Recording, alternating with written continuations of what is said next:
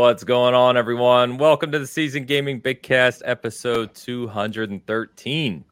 I am your host, Ainsley Bowden, as always, joined this week by Mr. Seven himself, Mr. Rodriguez, looking confused, my friend. I had a question. So when we go and you launch the intro, right? Mm-hmm. Can you see what we're doing? Or does it just go blank on your screen? No. The intro shows on ours too. Okay. Yeah, don't do that. I don't trust you'll get it back on in time. You're probably right. I don't move like I used to. So yeah. All right, good then. In that case, I'm ready to go. Let's good morning. Yeah. Mr. Host of Virtual Legality himself, Mr. Hogue in the house. Good morning, everybody. It's Sunday. It's Bitcast time. We're excited. I'm happy to be here. Let's have fun. That was very cut and definitive in each statement there. Actually, I was YouTube cutting those clips right then live. You just didn't realize it. And our tie-ridden friend is off on an adventure today, which we can't speak about at the moment, but we will share details on that in the near future. Someday we will have him share that in full, but filling his place is the Bitcast regular. You know him well, host of the Backlog Chronicles, my man, Dr. Mo. Good morning, dude. Good morning. How's everybody doing? Thank you for having me on. I don't know if I can fill in Travis's, what was the word I'm looking You're for? Coming in very Barry White right now. Yeah, I liked it. It was like, it's the witching hour, folks. Yeah. That means it's time for song.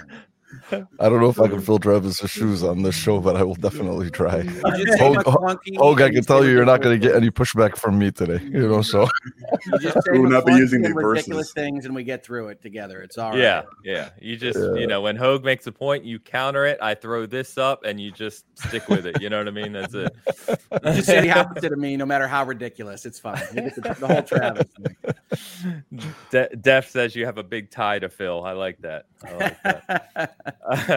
All right, guys. So today we're going to be talking about the report on Rockstar and Grand Theft Auto 6, which made big news this week. We're going to be talking about the financial results of Xbox and PlayStation. We got not first quarter. We got fiscal results from each for different quarters. We've got PSVR 2 news. We've got Knights of the Old Republic remake news, I guess you could call it. Do we have news? And we're going to be talking about Xenoblade and obviously what we're playing. So before we get to that real quick, just want to shout out that I believe on Friday night or yesterday morning, sometime we crossed 13,000 subs. Woo! Thank you very much. The sub train continues. Love to see it. Appreciate all the support. And it's great, man. It's great to see you guys consistently showing up. So thank you so much for that. Obviously, if you watch this, you enjoy hanging out with us and you're not subbed, please do us a favor and check us out. And yeah, man, lots of cool content on the way. A lot of new videos coming as well. Me and Mo currently are inundated with statues. So a bunch of those things coming, but a lot of new stuff on the way too. So thank you. That's all I wanted to say on that. So why don't we go ahead and start with what we're currently playing? And Hogue, I'm going to kick it to you right away because we had a huge release this week. A lot of people on my timeline talking about Xenoblade Chronicles 3.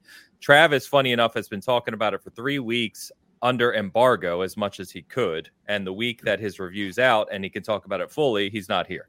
So you can fill in for Travis and you don't even have to worry about getting pushback from the tie guy himself.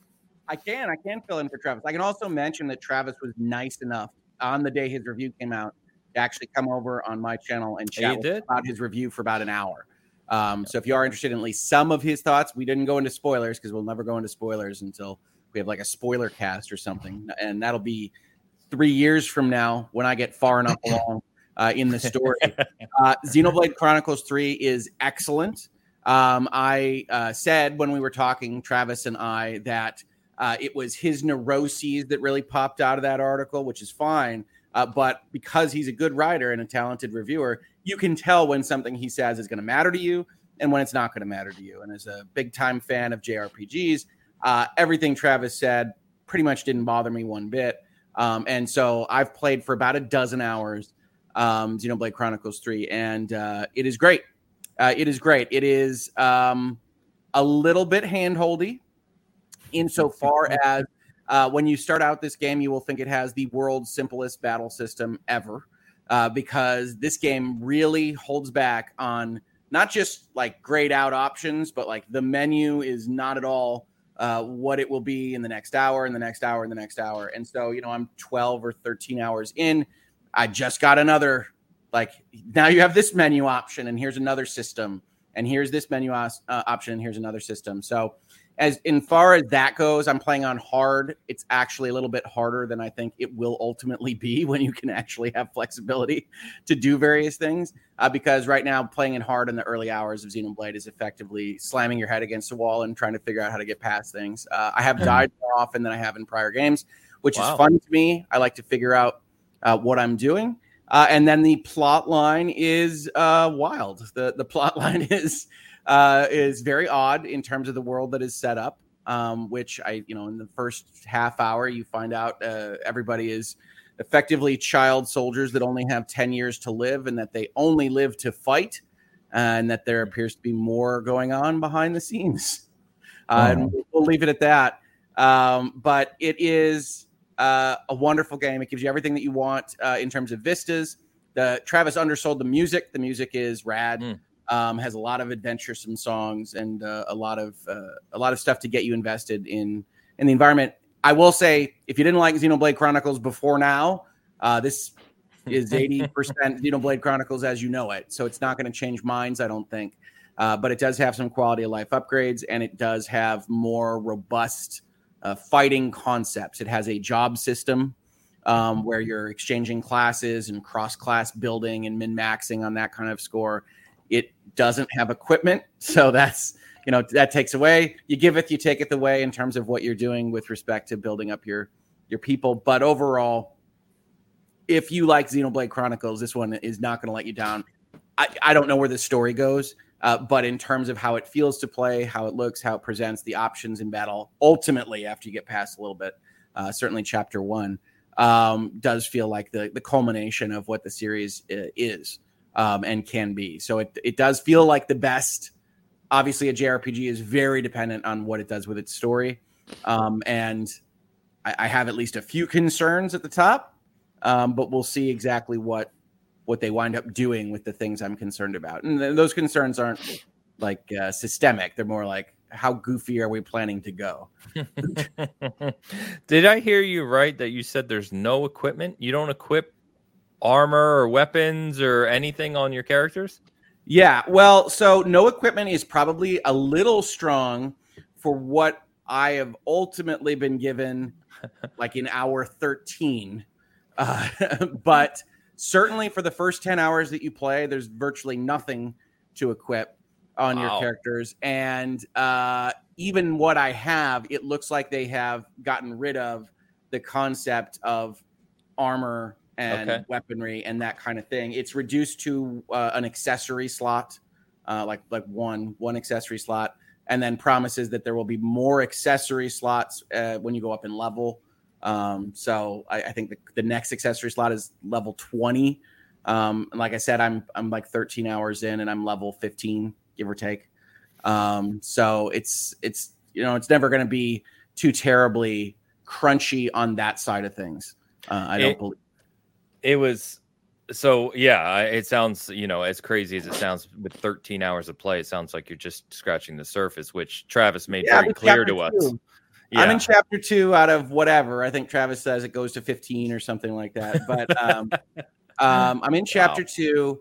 It is possible, like any Xenoblade game, to wander more or less. Sure. You can run past things in a Xenoblade game if you're so inclined. Sometimes you just say, I just want to hit the next story beat.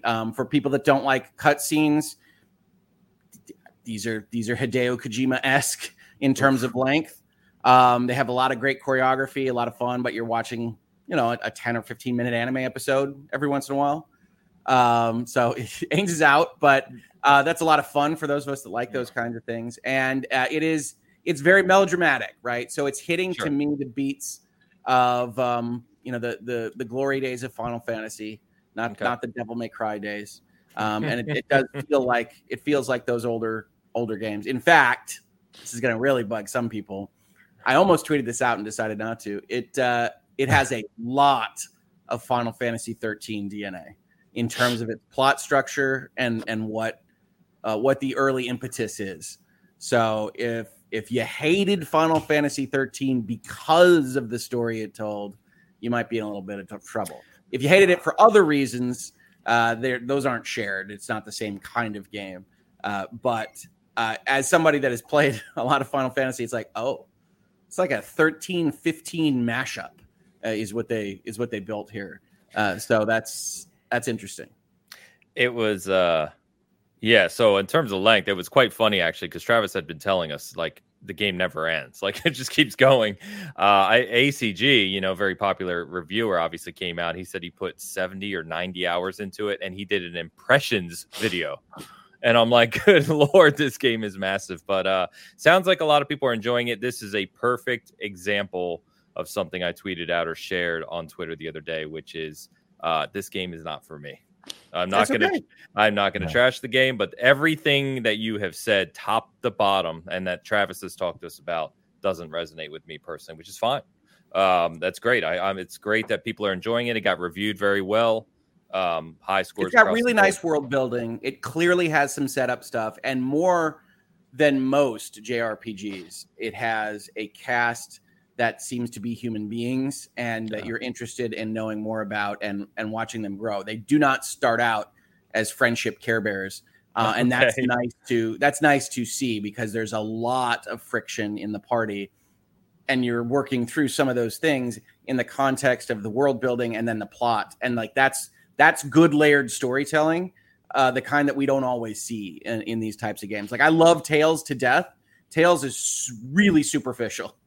Right, the Tales series, even Tales of Arise, which is maybe a little less superficial than some of their others, is just very much you get what you pay for. Here it is, and this one is a little bit better at like, no, we certain aspects of the team hate each other, and we're working through a major life event. We'll say that. Okay, all right. Well, there you go. So, Mo, I assume you probably bought 3 copies of this, but aren't going to play it, right? No. I did get the I don't know, man. Yeah, that collector's edition. Everybody was going nuts for it. Remember, you and I were kind of like talking about it, and I'm like, no, I'm not. It's stupid. What do I want it for? What was in the collector's? Everybody's like, it's gonna be hard to get. It's gonna be hard to get. Nintendo's Nintendo. Well, Nintendo did a Nintendo thing where they only sold it at certain times on their site. The site crashed naturally, so it became very hard to get. It is. Remind me what's in it. It has a steel book. That's all I care about. I think it's a very traditional Hogue, like steelbook, art book. Yeah, that's it. Steelbook, art book, and obviously game. All right, not Thor's hammer or no, whatever. No, nothing extravagant like that. No, we have that coming too.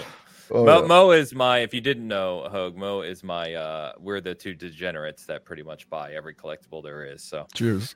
You got the Halo mug. I think I see an Elden Ring poster back there. Oh yeah. There's the one right next to it is Horolu. He doesn't. Oh yeah, I don't mess around, man. One of the late bosses in Elden Ring. Well, hey, no, I will represent for JRPGs then, if that's the way this constituted itself. But this is a good one. So if you like the genre at all, it's a good one. And this is probably, I said to my wife, as I declared Xenoblade Day and took off early on Friday, this is probably my biggest release day of the year. Just how things are shaking out. Okay, like this is what I'm most likely to be excited about and enjoy out of anything. That's awesome. Over God of War. Assuming it releases, I'll give you easily over God of War. And this is not me slamming anything. Yeah. That's just it's your cup of tea, man. Easily over God of War. There's nothing wrong with it. It's your cup you of should tea. really stop slamming stuff, though, Hogue. This is what I'm saying. It's like, I'm going to buy God of War. I'm going to enjoy God of War. I'm a little worried. Talking shit, Hogue. God damn. Hogue hates everything. I don't know if you heard that, everyone, but he hates everything. I just don't as easily throw my love at something as some of you. No, that's good though, man. Love is earned, not expected. It's variety. It's I would love for God of War Ragnarok to be awesome, and I love every minute of it. I will buy it. I will play it. This was the one I was more excited about, and it has delivered so far. Yeah, definitely, man. That's good. That's awesome. I heard it. The only comment I want to make is regarding that. I heard the performance is pretty bad. So I had heard that Travis had complained about it a little bit. I will say, at least for my setup, distance from TV, size of TV, whatever, it seems to perform better, I would argue, than Xenoblade Chronicles 2. Mm-hmm. But there might be areas, right? Like I'm in chapter 2. I've been through 3 or 4 areas. There might be areas that have, who knows, flickering lightning bugs and giant waterfalls. Like I don't think they were constrained by the hardware in terms of what they decided to put in there. So there could be one that just falls apart. As of right now, I have no issues with the performance, but they definitely were more ambitious. It's a 6-person team. So it's just anime characters yelling out their attacks, all constantly. Travis and I joked in the private chat where they give call outs at the end of a fight between the team members. And I think there's 2 per person. So 13 hours in, you're already like, oh, Lands would like that battle to be a bit meatier. And I think I've probably heard it 40 times. Oh boy. You're not done yet. We as much as we joked about Aloy and Forbidden West's problem with that, it's like, don't you have to imagine developers who are coding this play their own game, and how are they not playing it and realizing, hey, our character has said that 384 I bet times. It gets that might patched be a bit much. Because Chronicles 2 has a turn off those statements. Mm-hmm. So I don't. It's not in Chronicles 3 right now, but it wouldn't surprise me if it gets patched. I'm sure that we just ran out of money. It's like, listen, we can only pay you to say this one thing 50 times. So this is all we can afford. It's funny because Xenoblade is British people because of a whole host of things when it got originally brought over from Japan. So the Xenoblade Chronicles series has become basically only British. And then there's like one of the characters is given an American accent. It's like the weirdest thing because everybody is talking either really posh British or like, thanks governor type British. And then there's like this one lady talking American, and like you just get used to hearing the British. Is like, oh, that sounds really weird. This must be what it's like for them. That lady sounds like she doesn't know how to speak. It is. Then you realize, like, why does she sound that weird? Oh, that's an American accent. Damn.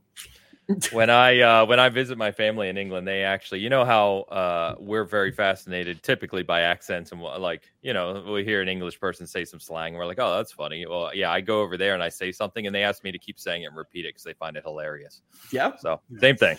I don't doubt it. Oh yeah. Well, regarding the performance, at least Walt is saying he hasn't noticed anything bad either. So that's good. It's very smooth.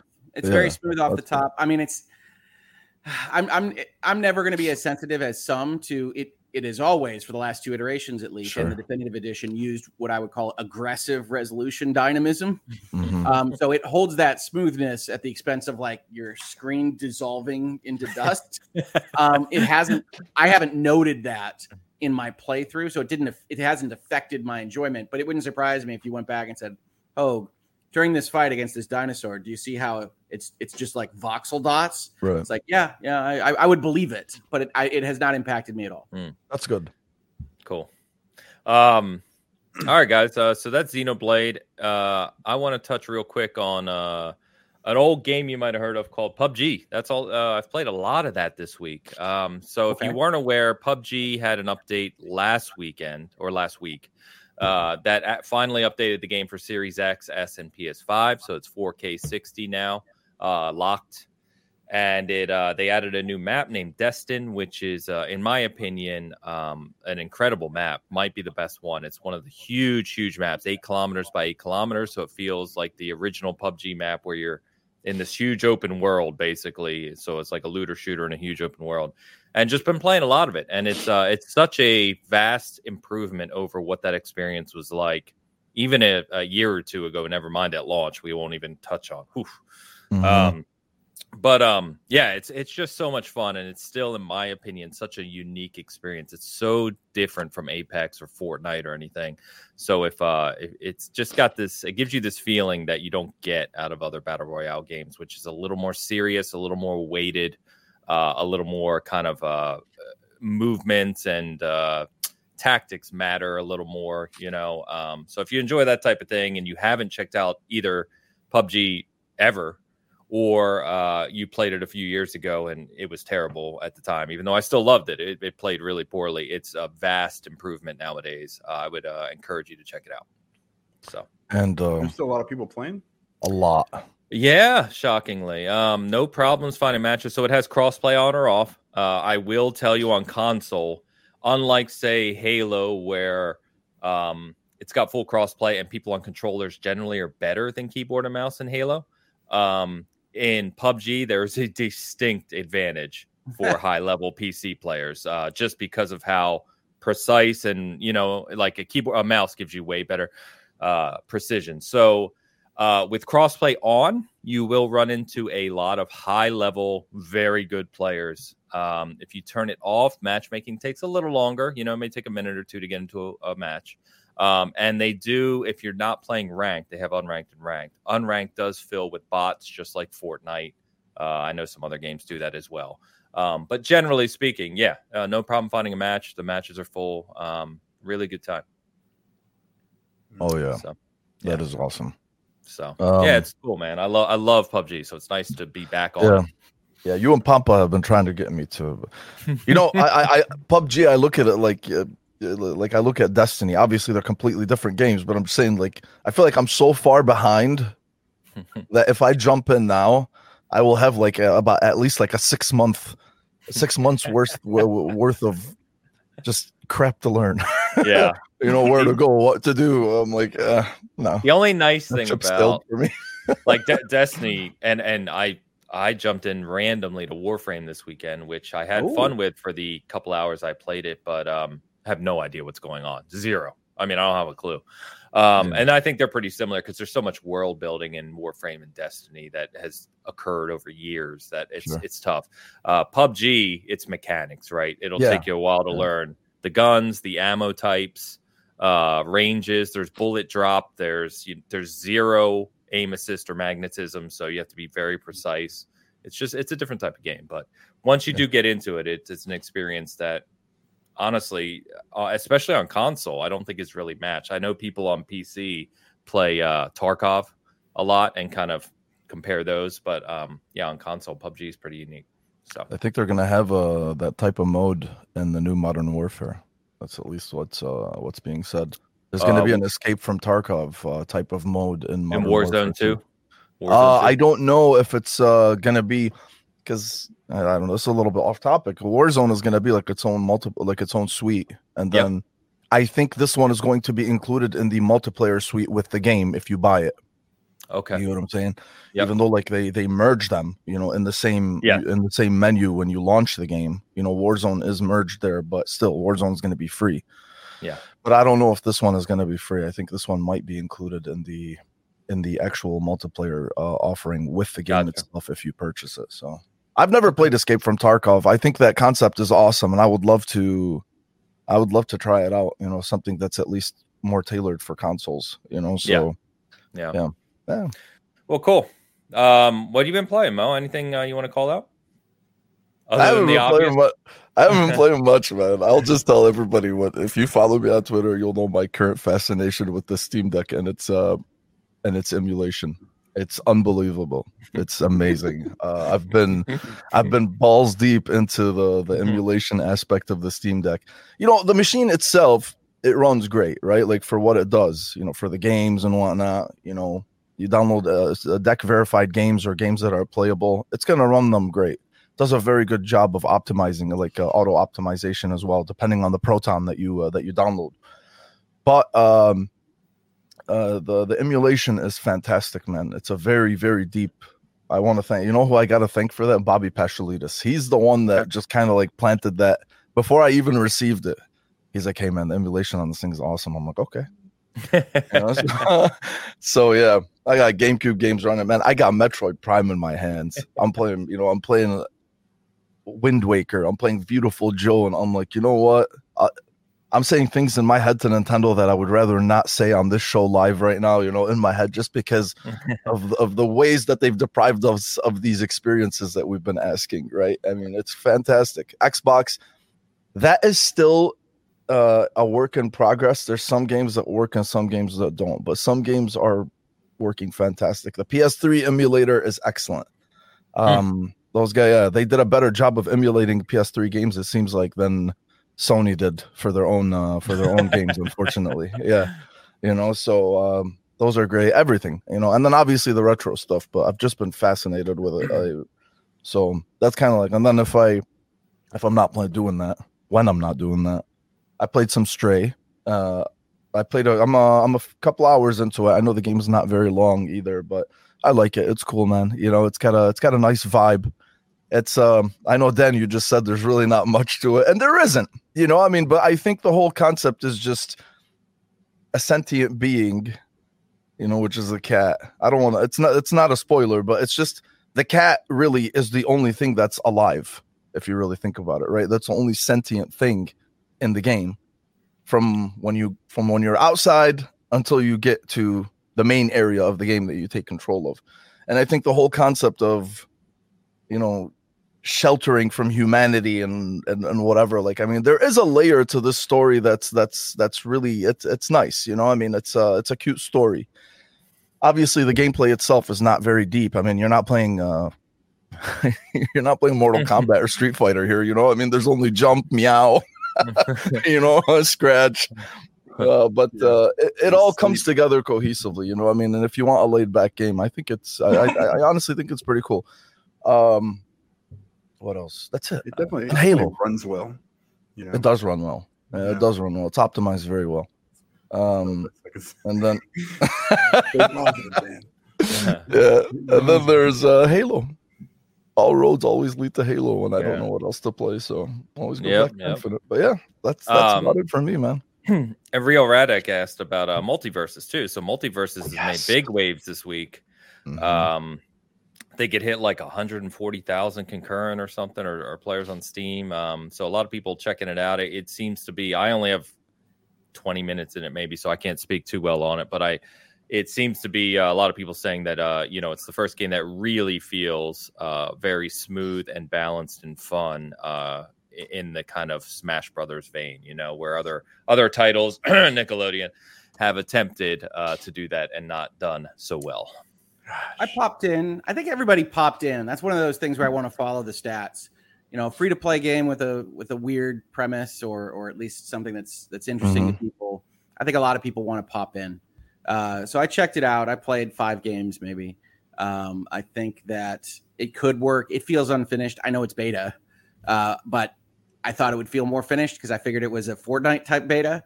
4-year beta. Yeah. Well, beta meaning we don't apologize for bugs, but otherwise this is our product. Please pay us. That kind of beta. And, I think it's fine. I think it lacks some of the, punchiness of a Super Smash Brothers. Musically, it's super weird. Like the title screen is like really, really chill.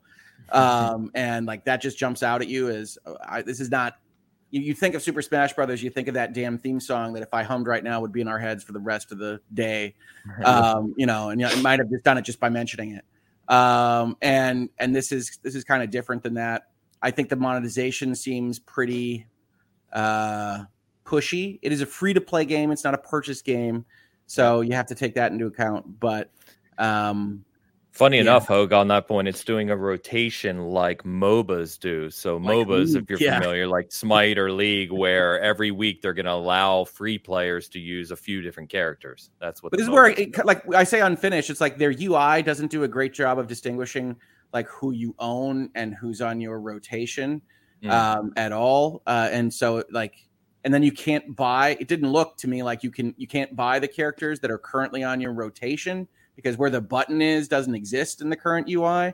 I could be wrong on all these things. But when I went to this is what I do, right? I say I jumped in. The very first thing I did is go through all of your menus and see exactly how you framed out your economy and things, because that's me. I'm, economics degree, folks. And so I go through all that. And then it's like, all right, teach me the tutorial. All right, you've got these dailies. All right, I see how this works. This is you're intending to go through this. You've got stuff that is cash money only, but you don't separate out that market. I think Fortnite does such a great job of kind of having the battle pass over there and then the store is over here. And instead, this one feels a little bit worse because it's like, well, do you want to look at all different? Then that one's just whatever it is. The rainbow rocks. And And then their main mode is 2v2, which is great. I mean, that's really interesting as kind of a main mode to have. But one of the things it does do to the art is, and again, this is useful for gameplay, is it colors you all red and blue. And that does take away from some of the zaniness of that's an outline, Arya Stark and that's Bugs Bunny or whatever. It's like, well, you're red and blue blobs. You don't have some of that artistic stuff. So there are things that I wouldn't do with it. I also I'm just not impressed by WB's stable of intellectual property. So I really don't care about that Adventure Time thing versus LeBron James. It's like, whatever, man. This feels like the discount rack at the Blockbuster. They own so much stuff, though. Couldn't they just bring anything? They can. They're bringing Game of Thrones. They're bringing Mortal Kombat. They're bringing I don't know what else, man. They own a ton of stuff, but and it depends on what their contract said, right? Because you could, who owns Neo? What does that contract look like between the studio and the parties? Who owns the derivative work rights? I'm going to go lawyer here. So it's like, the obvious ones are you drag in Neo, you drag in some, the Joker, some Batman villains. You do some of that kind of stuff. Those are a little bit more expected. I get more excited. I got more excited in Smash Brothers about the people that aren't obvious fits. Like, I love Minecraft, dude. Like, that guy was hard to figure out. How do you fight Smash Brothers with Minecraft guy? And so the ones that are more like that, I love Steve, by the way. Velma collects evidence from you. Like, as you fight in multiverses, I was like, there, I need that, more of that. I want some weirdness in there. To me, it's a curiosity, and we'll see if it lasts longer than that, but I don't know that it will. All right. Yeah. I had there goes Hogue hating everything again. We tried to tell you. I thought it was just Travis, man. Damn, Hogue.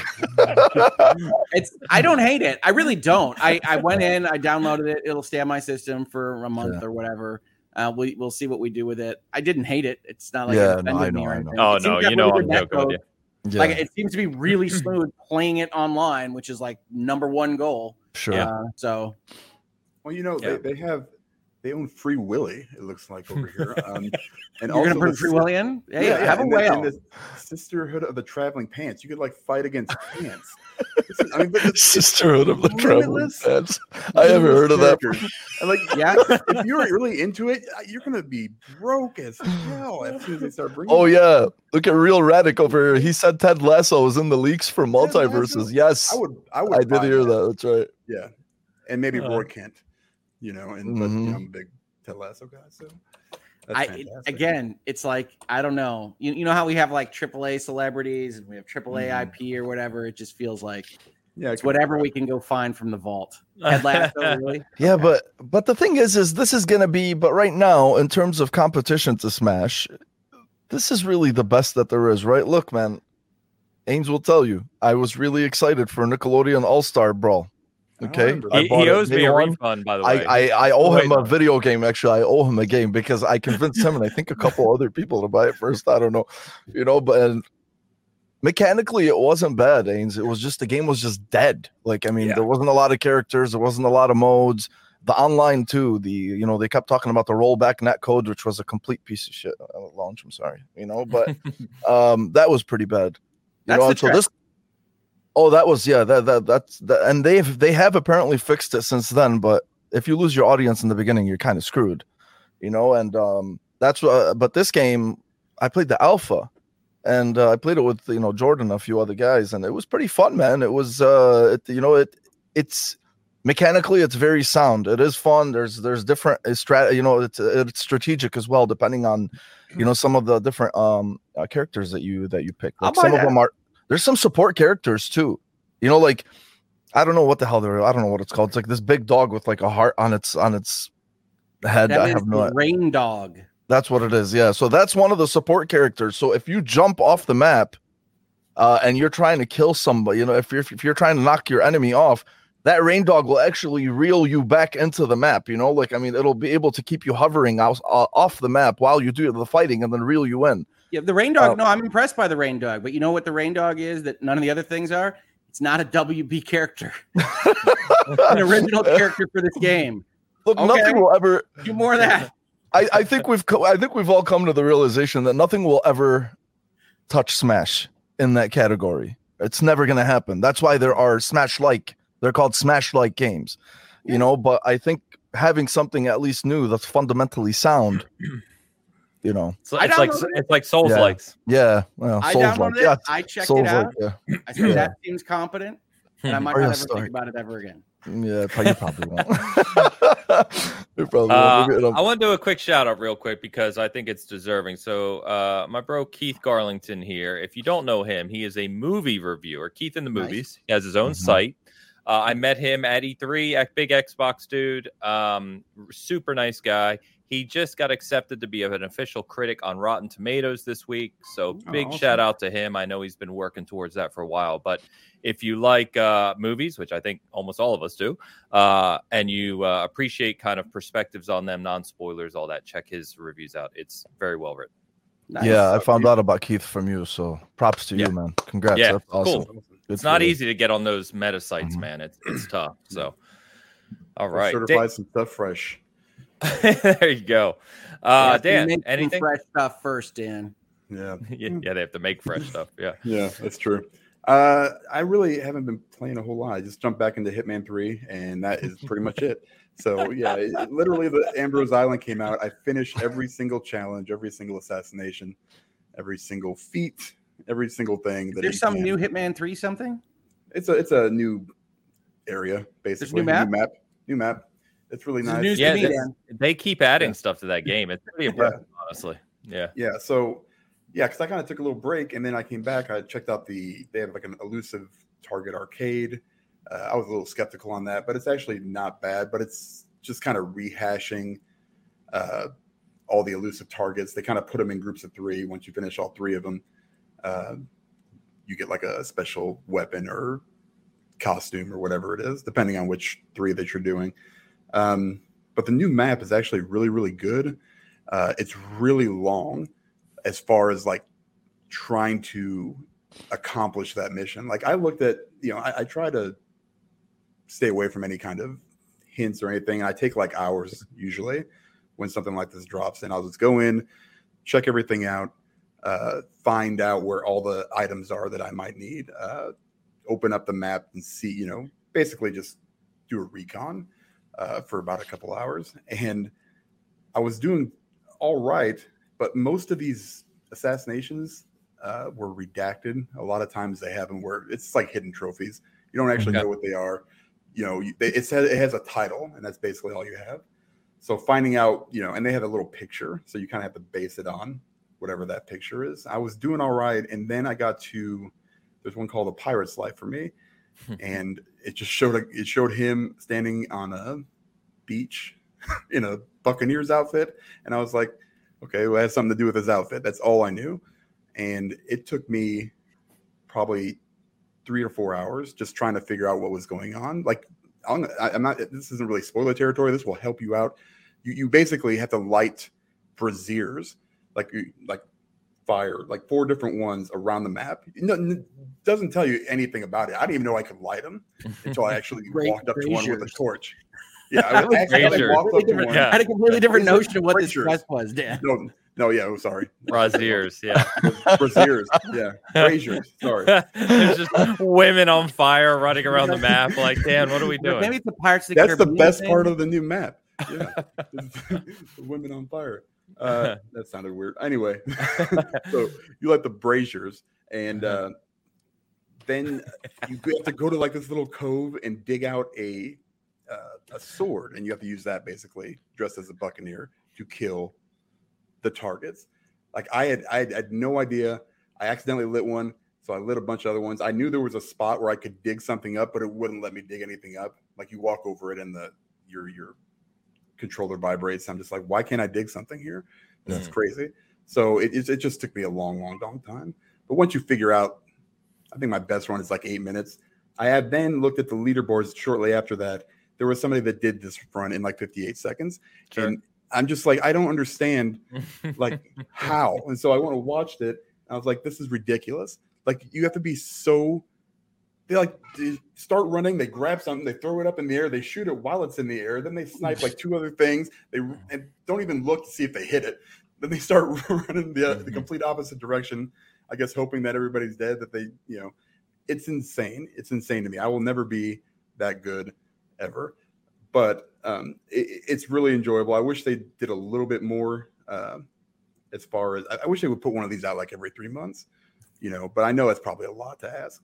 So, but and another thing with my OCD is that it fits somewhere in the Hitman 3 narrative, but it doesn't. Like they don't put it in like the middle of the story, right? Like because the characters that are there with you, helping you, they're different than what towards the end of the game is. And I'm just like, okay, so where do I play this at?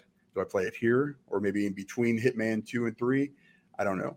So it's one of those things where I'm just like, ugh. They have it at the very end, which doesn't make any sense chronologically, but it's fine. It's nice. I got everything unlocked. I'm super happy about it, but now I'm stuck. I don't think I have ever unlocked everything on any of the areas in a Hitman game. Yeah, me neither. Ever. I have mastery level 20 in every single level except for there's the last one of the first Hitman game, Hakido or whatever it is, and I can't do it. It's too much. So I've tried. I'm pretty close. I'm probably like at 17 out of 20, but everything else I'm good. I've got basically everything unlocked that I can, not including the new stuff and the contracts and all the other escalations and stuff. That's what I'm working on now. I figured out what the hell. I'll just go back because I got nothing else really going on. I was gonna say I need to find a game, any game, that I can love as much as Dan loves Hitman. Like I love it. I the fact that you could even talk that long about a single free edition to the game is shocking to me. Like I need to find much longer. I guess I did that with Elden Ring. I'll give you that. But other than that, it's tough to find a game that I will go back to. Hell, even Elden Ring as much as if they added a free island for you to explore in Elden Ring, I would expect you to go for at least an hour. For sure. Oh yeah, for sure. Yeah. Whenever that expansion comes for Elden Ring, yes. I'll No, I mean if you like Hitman, it is a very robust offering. It is from the start, and with extra stuff. The brilliance of their model is it's almost like a board game in terms of modules. Is that they add one of these areas and then they can do contracts and escalations and all this stuff that is still a good new experience and is a lot of fun. I enjoy Hitman a lot. I've just never gotten to that level of like. You really have to know those maps in order to do what like Dan is talking about at all. You really do.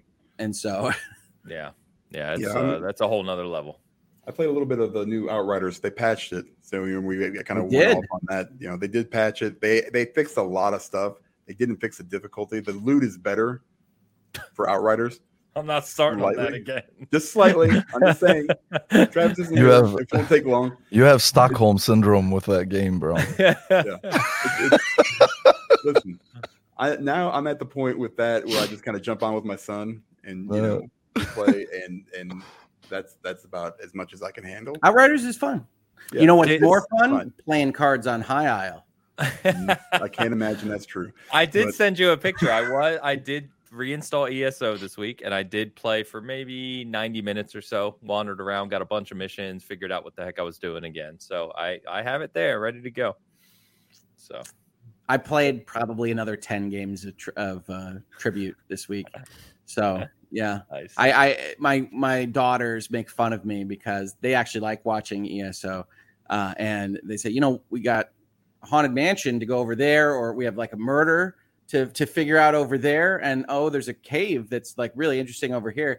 I'm like, yes, absolutely. We just have a couple more games of cards to do today, and they're like, oh, Dad. And then the latest game of cards gave me a secret clue to a card upgrade somewhere on High Isle, and I said, well, we're gonna have to do this, ladies. He's like, it's a card, Dad, and I'm like, I am 100% with you. I would be the same way. Like, I got to go get that card, but it's a poem, and it's just like, go find this card. And I'm like, we have to do it. It's going to take me forever because the poem is like not helpful at all.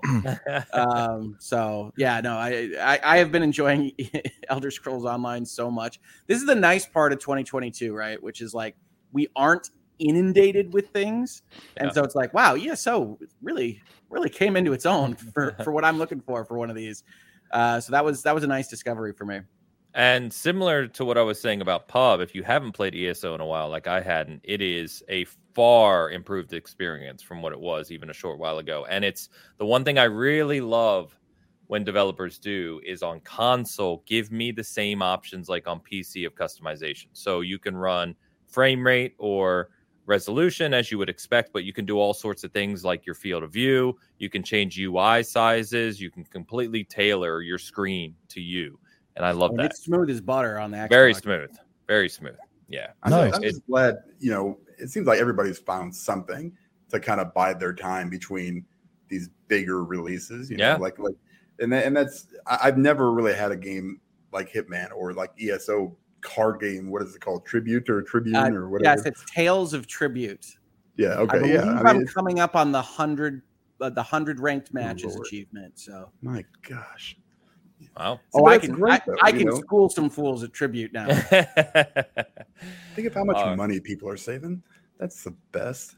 Gas is high. Inflation's out of control. You got to make these things, last, So shout out to these devs that just keep adding content to these live service games. Yeah. You're doing a great job. Well, as Ains found out, they do charge you. If you'd like to play Tribute, you got to buy their high aisle. I did get I got the flyer wherever I was on the wall saying, come play a card game at high aisle. It really is kind of insidious, right? So I was commenting on Elder Scrolls being a little bit more fair than Destiny, I think we were talking about. And Ains sends up a picture of like this quest line that's like, come to Gonfalon Bay and check out Tribute. You're going to love it. And I was like, oh, Ains, you bought High Isle. And he's like, no, that's the ad. And I'm like, oh, that's kind of mean. Because we have this sweet card game that Hogue keeps talking about. Come to Gonfalon Bay. Oh, I'm sorry. Gonfalon Bay doesn't exist to you. That'll be $40, sir. Yeah. And the funny thing is, I only knew what it was because of you. Like, if I just had encountered that on my own, I would have been like, what are you talking about? So what's a Gonfalon? The Hogue House loves to say Gonfalon because they make fun of it. It's like, that is the most ridiculous sounding thing ever. And it's like, Gonfalon Bay is awesome, and I want to live there.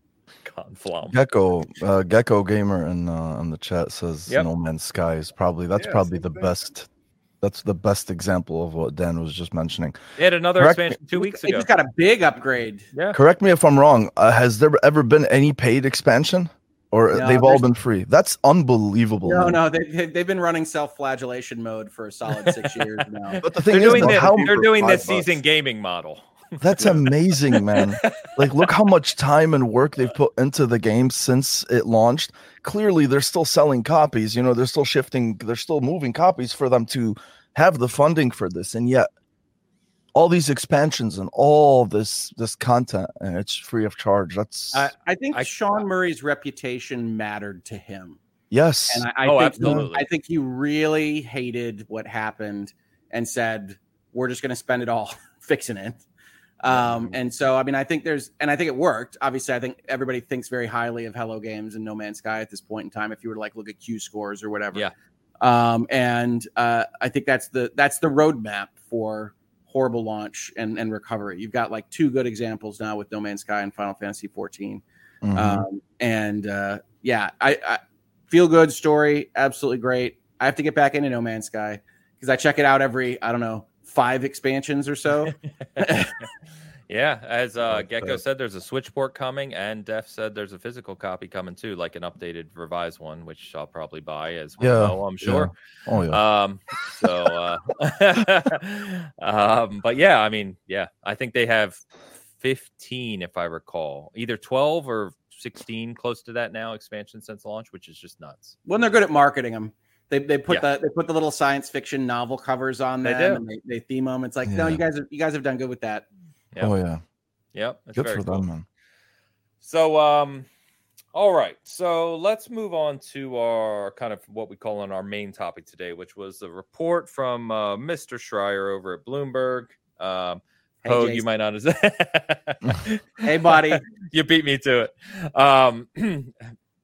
But basically, he spoke with approximately 20 people from Rockstar about the past few years there, the change in culture, obviously pandemic, why, what's going on with GTA 6, change in leadership, all these things. So going to read a few kind of excerpts here if you haven't read this to kind of give you the context. And then we're going to talk about as a topic kind of what we expect out of GTA 6 and can they, it sounds almost stupid to ask because GTA is such a big IP in gaming, but can they kind of recapture what they did with GTA 5? So basically the way this report described it is, leading up to GTA 5 and, of course, the release of Red Dead 2 in 2018, which is the last game they released, by the way, which is wild to think about.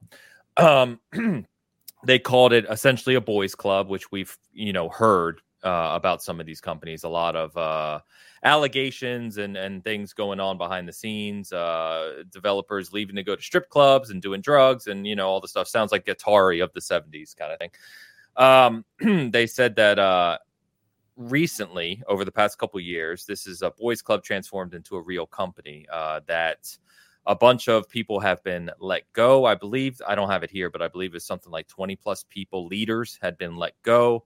A whole bunch of transition basically since the launch of Red Dead 2. Obviously, a lot of crunch was involved. It says in October of 2018, shortly before the release of Red Dead 2, Hauser, who was Dan Hauser, who left in 2019, by the way, as we've talked about on the show before, said the team was working up to 100-hour weeks to finish the game.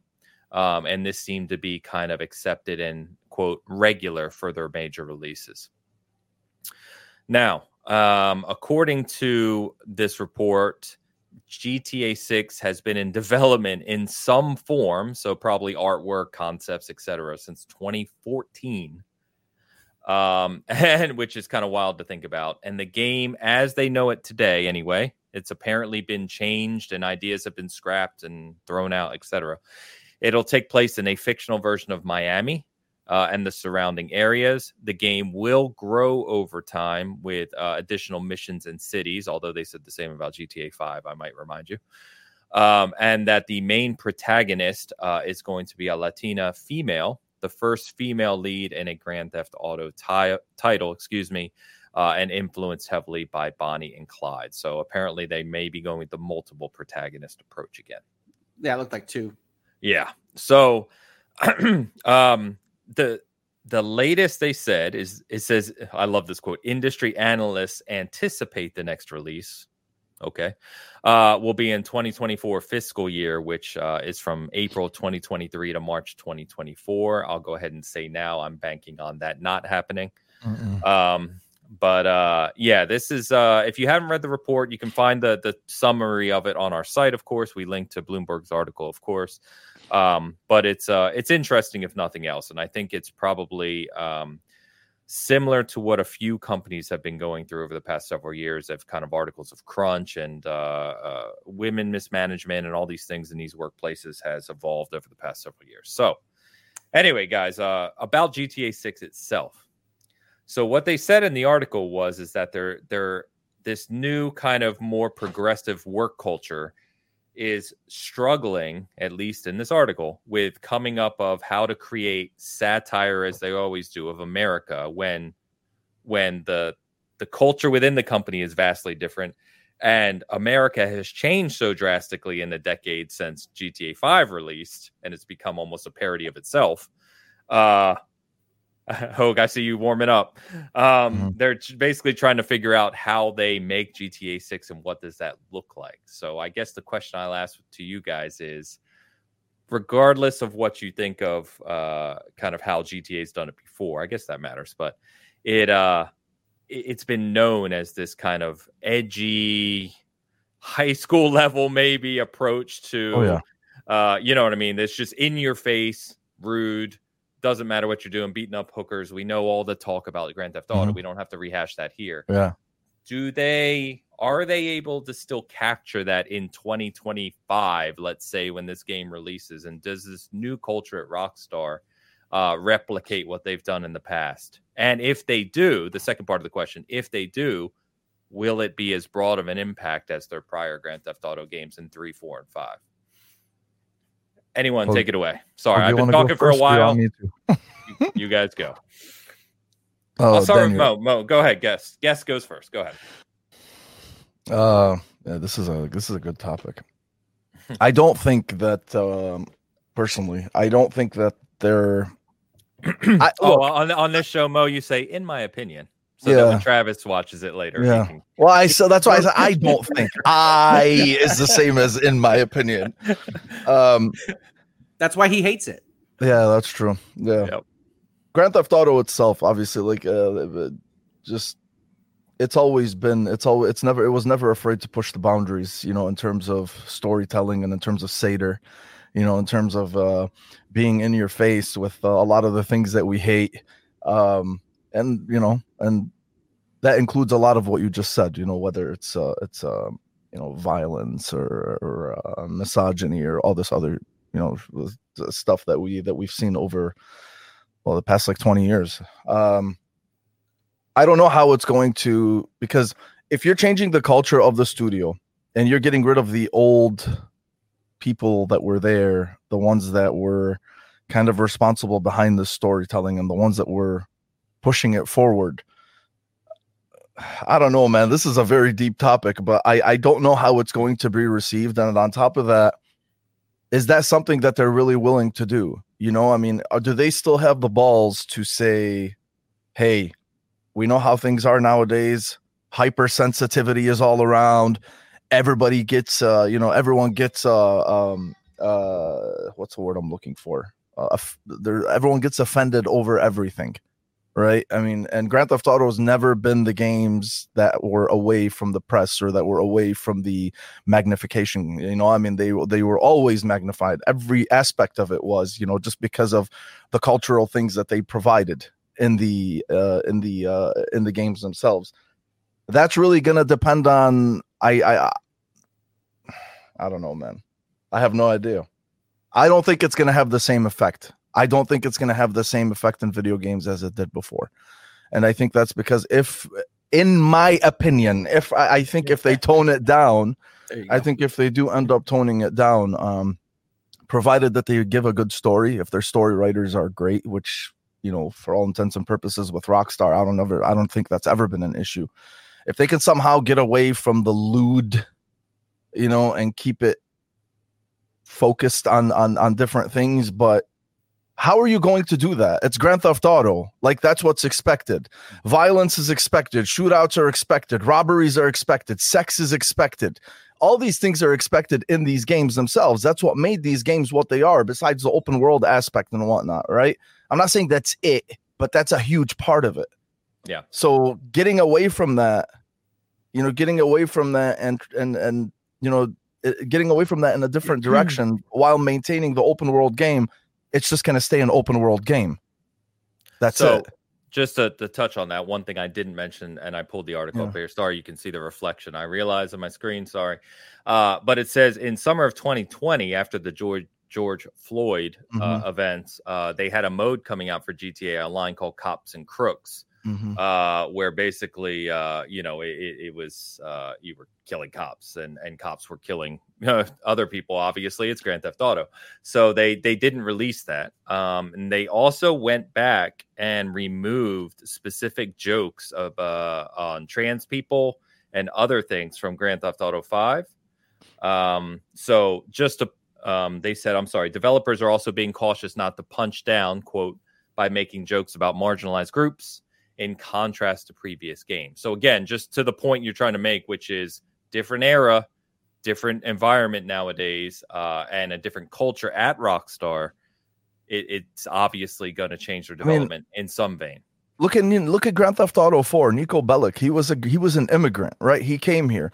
He saw, he expected to see the Golden Brick Road, and then he started seeing like the seediness and the underlying bullshit that you see, and then he saw the racism directed towards him because he was an immigrant. That's stuff that really resonates with these older games. And I'm not talking about the bad stuff. I don't want anybody to think like, oh, what? So you're saying misogyny has to be in there? No, I'm not saying that. But the things that made this series what it is to push the boundaries, just off of what you just said right now, it seems like it's going in that direction, right? And I don't know how much of an impact it's going to have in terms of it being the Grand Theft Auto that we know. You know what I mean? So you take that how you will, in terms of, I don't know how, I personally, I stopped caring about GTA after like 4. I mean, 4 was the last, I actually beat the campaign for 4 and that was it. I didn't beat 5 and I never really cared to go back to it. But again, but I played the older ones. So obviously these are games that we grew up with. I don't know, man. I think if they're getting away from all these things, it's good for the company. It's good. Obviously they have the recognition and the internal growth that has been really heavily criticized, since the Hauser brothers were just ruling with an iron fist, but in terms of how they're going to be, in terms of how they're going to resonate, I think it's going to be different. I think they're going to sell. It's Grand Theft Auto. I think it's going to sell, but I don't think it's going to have, I think there's a lot of competition now. And I think because of the way that the world is functioning now, I don't know if it's going to have the same impact as it did before. That's my personal take on it. Yeah. Yep. Hogue?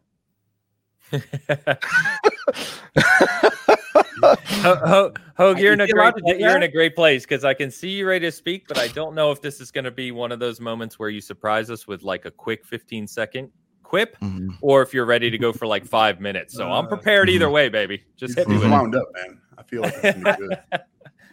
Well, look, Jason Schreier and I share a special relationship, which is he reports on whatever nonsense ex-employees from companies tell him without any type of further examination, and then reacts very negatively when he's questioned or criticized. So I did some questioning and criticizing on my channel this week. I called it Virtue City because obviously a fictionalized Miami is Vice City to you and I. In the Grand Theft Auto universe. But I think the more predominant question, right? I'm a business lawyer.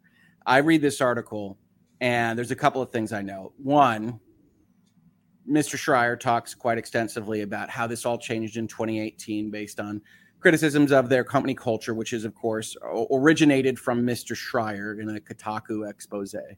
And so there's a little bit of credit lauding at the top of the article. But more importantly, he spends the second half of the article talking about how much of a mess Rockstar is at this point in time in terms of getting a product out the door.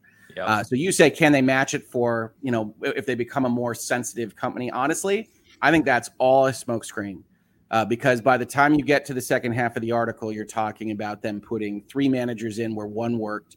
You're talking about employees saying they didn't know who to answer to. Combat wasn't set. Things aren't set. We don't have a plan. People aren't directing. And more importantly, at the end of the day, the very last kind of segment of the article talks about, very briefly, but talks about people leaving the company because progress isn't being made because it's such a shit show. And then includes a quote that is treated very positively in the article context, but I think is a lot more negative. And evidence of systemic issues that some people, however, are just fine working at a place where there's no pressure to get a game out the door.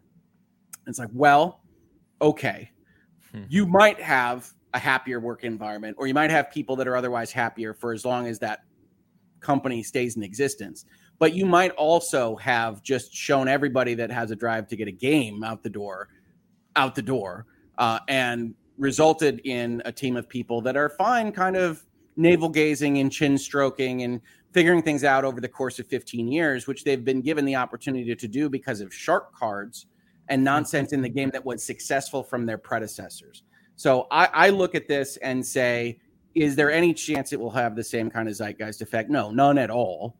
But that doesn't mean it won't be a success. I mean, if they do anything with their army of artists and make something remotely like a real city and put some tunes on the radio and give you some kind of combat ability, they're the only ones really even trying to do that. Saints Row new version might be, although Saints Row, I mean, the interviews for Saints Row have a lot of the same kind of language. We're more careful with our comedy. I think there's even some punching down language in there. I think there might even be the satire line in the Saints Row press packet. So I don't know that anybody knows whether these things will work out, whether they'll be compelling, whether they'll be interesting or not. It is certainly the case that some of the ingredients that made these things popular and interesting are going to be eliminated. And some people are going to be happy about that. Question is, are the people that are going to be happy about that the ones that would have otherwise bought Grand Theft Auto, or that will now? And I have enormous doubts about that. But Volition's putting a game out. I can't say the same for Rockstar. Yeah, very fair. Very fair.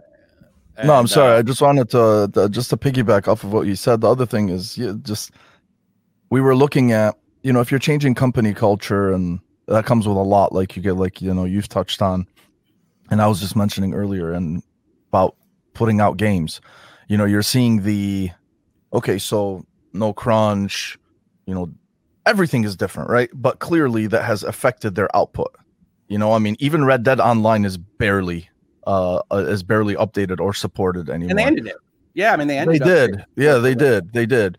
They put all their eggs in the Grand Theft Auto 5 online portion, which for obvious reasons, because it's a moneymaker. It's a big moneymaker for the company. But since GTA 5, you've only had Red Dead Redemption 2, and that is a game that has sold a lot. People have been begging for an enhancement, something. A 60 FPS boost on consoles is what people are asking for. And even that is something that they turned away from, because I'm guessing they probably wanted to put all of the resources into Grand Theft Auto 6. Why? Because crunch doesn't exist anymore over there. I'm not condoning it. I'm not condoning crunch. I'm just saying this game is going to take a lot longer than before, because now you're at a point where you have to put everybody on board that you have for this giant game in order to compensate for the change of culture. And that's going to result in a game that's going to be much further out than we're anticipating. I was surprised, to be honest with you, that they even confirmed its existence a few months ago, when they said, like, oh, hey, just by the way, we are working on GTA 6, but that was it. In terms of Take-Two is going through some stuff, right? Rockstar is kind of in that. Who are the folks that make Batman that haven't made anything in like Rocksteady. See, I knew it was similar to Rockstar. Yeah. So you look at those game companies, and sometimes they have to make announcements to be like, we're still alive. We still need people to work here. So, take our calls. And it'll be something cool. Rockstar, by description of this article, and this is where it gets interesting, right? Because it's like, keep in mind, rock stars of the world, that the Jason Schreiers of the world are not going to give you a pity party in the article that they write about you because you changed some things because they made you, or they otherwise told you that you had to do these things. Jason Schreier rips them a new one in the second half of this article for making changes that he espoused in his 2018 article. And now the answer to that is, of course, well, I wouldn't have done it that way, right? Oh, obviously too many cooks in the kitchen. Now you wouldn't have done it that way. Wouldn't have done it that way. Wouldn't have done it that way. And yet some of this might be mistakes. Some of this might be issues with administration. That always happens. We're human beings. Some of it might be endemic to trying to change how you make the video games. Yeah. And look, I said at the top of my video on my channel, my brother's a game developer. He's a AAA game developer. I want him to get a huge salary and not have to crunch and not do these things. I really want developers to have good lives, but it might be the case that there has to be some actual pressure to put out a game, that there has to be some kind of drive, that there has to be someone that is actually willing to, not use the stick, but at least have a stick threatened to actually get something out. And Rockstar might be discovering that right now. The other aspect of this, right, is that you also have the kind of tale as old as time with respect to massive success.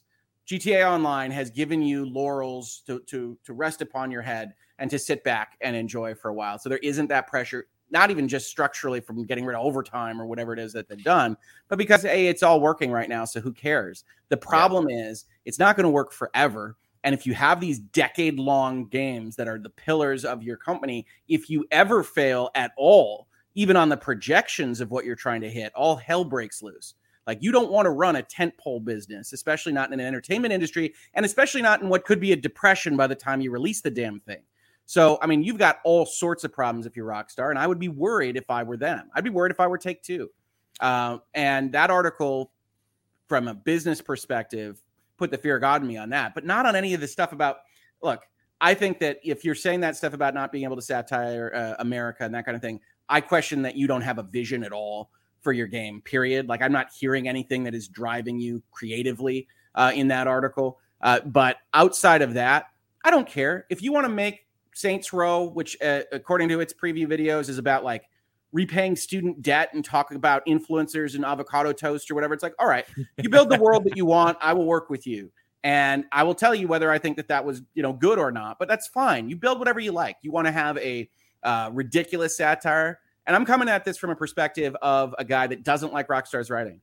I think that Grand Theft Auto 5 is superficial and facile. And Ain said high school. I wouldn't put it above 7th grade in terms of either the insight, the writing, the dialogue, or elsewise. I'm not interested in it. It's puerile and ridiculous.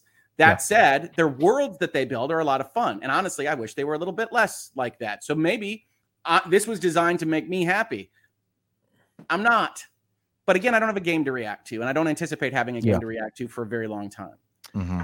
Yeah, I think I know what both of you are saying. And as you were talking about kind of crunch culture, and I know, Mo, we've talked a lot offline about this as well. You have to be really careful because there's people take comments the wrong way. And they sure do. I work in an industry and with teams and my teams where we are responsible for producing customer-facing applications and on timelines. And there's an expectation for revenues and, affecting fiscal and calendar years and all these things. And I know at least to a degree, and I've never made a game. I'm not drawing a one-to-one comparison here, but there are similarities, I'm sure, around feeling the pressure to get something done on a timeline. And there is a very fine line between crunch and demanding and having a culture that is built around 100-hour weeks or 80-hour weeks, whatever it may be, and understanding that there is still, regardless of not having crunch, still having ample pressure to deliver something meaningful in a time frame. Basis, on a timely, thank you. In a reasonable time frame was the word I was looking for. Sure. And I agree with you, Hogue, that the one statement in the article, which really struck me weird, being in the career I am, of there are developers leaving because they feel like there's no direction. That is not a good thing. Like that is the last thing you want to hear about a game's development, because especially when you're talking about lack of direction as it relates to scope, lack of direction on a game like Stray is one thing. Lack of direction on a game like Grand Theft Auto 6 is a whole different ball of wax. And that is lack of a direction on a game that is not only so vast and large, but also has the weight of the world of expectations on it. And the longer it takes to get this game out, those expectations grow and grow and grow. This sounds interesting to me. I completely agree with you guys that no matter what, Grand Theft Auto 6 is going to sell like hotcakes. Day one launch is going to break records. Everything else around the world in the gaming industry will stop when that game comes out. All of that is expected. But I like seeing their worlds. I like seeing Rockstar's sandbox, and I don't anticipate that to be different.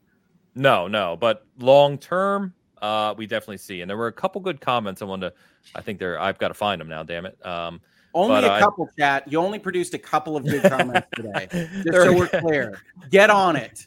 All right. We have demands, chat. You don't have to crunch for those chats, but you do have to give them to us. In a timely manner, please. Okay. Come on. Christy says, I think another issue, and this is a good point. Another issue is trying to recreate something that happened like 15 years ago is like trying to, quote, make something go viral. That's just not how it works, which is a fair point. You don't create something to go viral, right? Like that's not, if you set out to design that, it's going to shift your design focus. And Drudwin also I've talked about this on the show, I know many times, but the artistic identity went out the door when most of the original guys left. And we've said before that Dan Houser is gone. He wrote and basically led every GTA game to date for Rockstar, as well as Red Dead 2. And I always forget the guy's name. It's Leslie something, isn't it? Leslie something. You're right. Yes. Someone in chat will tell us. Benzies, I want to say. Benzies. That's it. Thank Leslie you. Benzies. We got there. He was a critical lead as well, and they're both gone. Those are two of your leaders going back to direction on this franchise that are gone. So companies are not. They don't make things by themselves. They're all people. It's like your favorite pro sports team. You're rooting for laundry because the people change and they're going to have different results. Yeah, I mean, you're looking. And this is going to be a bad analogy, so just prepare for it. But you're looking at your GTA 4s and 5s, which is your 49ers of the 80s, and then suddenly Montana and Rice leave the team. Well, that's not the same team. You know what I mean? It's just that's what happens with some of these teams and studios is, your major leaders who influence a lot more than you realize behind the scenes are gone. And someone has to pick up that slack. Sometimes they do. Sometimes it turns out better than you would have anticipated, but a lot of times it doesn't. So this is definitely a wait and see thing for me to see how this turns out. So and we'll be waiting and seeing. Even the quote in that article was something like, we don't have a timeline at all internally, right? We don't. People interviewed for this article said they didn't know of any firm release date, but they expect the game to be at least 2 years away. It's like, okay, so there is nothing. There is no whiteboard somewhere that even has a plan for exit content. Okay, they have a bullet point that says female protagonist. Like, there's somewhere at the end, there's a timeline and it says release, and it just says question mark. And it's like, yeah, all right, that's cool. So, do they really have to though? Go ahead. I was gonna say, go ahead, Dan. We've been talking for a while, man. Go. No, I mean, they've got GTA Online right now that is probably making them money hand over fist. It is. They can basically take their time. Not to interrupt you, Dan. It is the most successful multimedia property, I think it said in that article, of all time. Yeah. So easily. I mean, it's whatever they want to do. I mean, do it. I mean, you get to the point where maybe they'll put out Crunch the Game or something. I mean, I don't know. It's you can make it serious, right? You can have a serious tone. I mean, and find a couple of decent writers that could do something and make a game that's actually serious and still have some satire, some humorous moments. It doesn't have to be what it's been forever. People change. I mean, it's just how it is. But did you make Grand Theft Auto then? Yeah, I mean, what makes I guess Grand Theft Auto game then? You steal cars. If you boil it down to like the basic function of it, it's some kind of criminal activity. And it just depends on how deep you want to go into that kind of stuff. And to be fair, Grand Theft Auto was reborn once before. Grand Theft Auto 3 was a completely different experience than Grand Theft Auto 1 and 2. So it's happened in the past.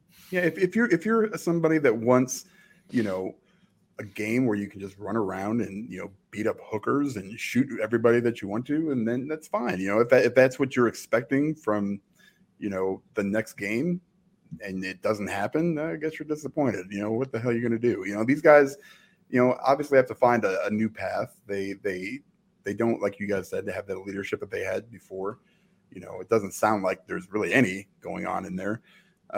But it just seems like a really, really long time to me as far as like a game being developed. But also I can kind of see it from their point of view only because they've got a cash cow that they don't really have to worry. They should be able to take their time and come out with something amazing. I don't think it's going to be. I think it's going to be, probably mid-level, and, it'll be a AAA game. It'll be huge. Everybody will probably love it, but it's probably not going to be, it's not going to be one of those games where you go, oh man, yeah, that really hit me right there in the feels. It's not like you're not going to get that. Well, you never has been. Yeah, you never has been, right? Yeah, but you could. I mean, why not change it up a little bit? Make it a little more serious. I mean, Red Dead Redemption 2.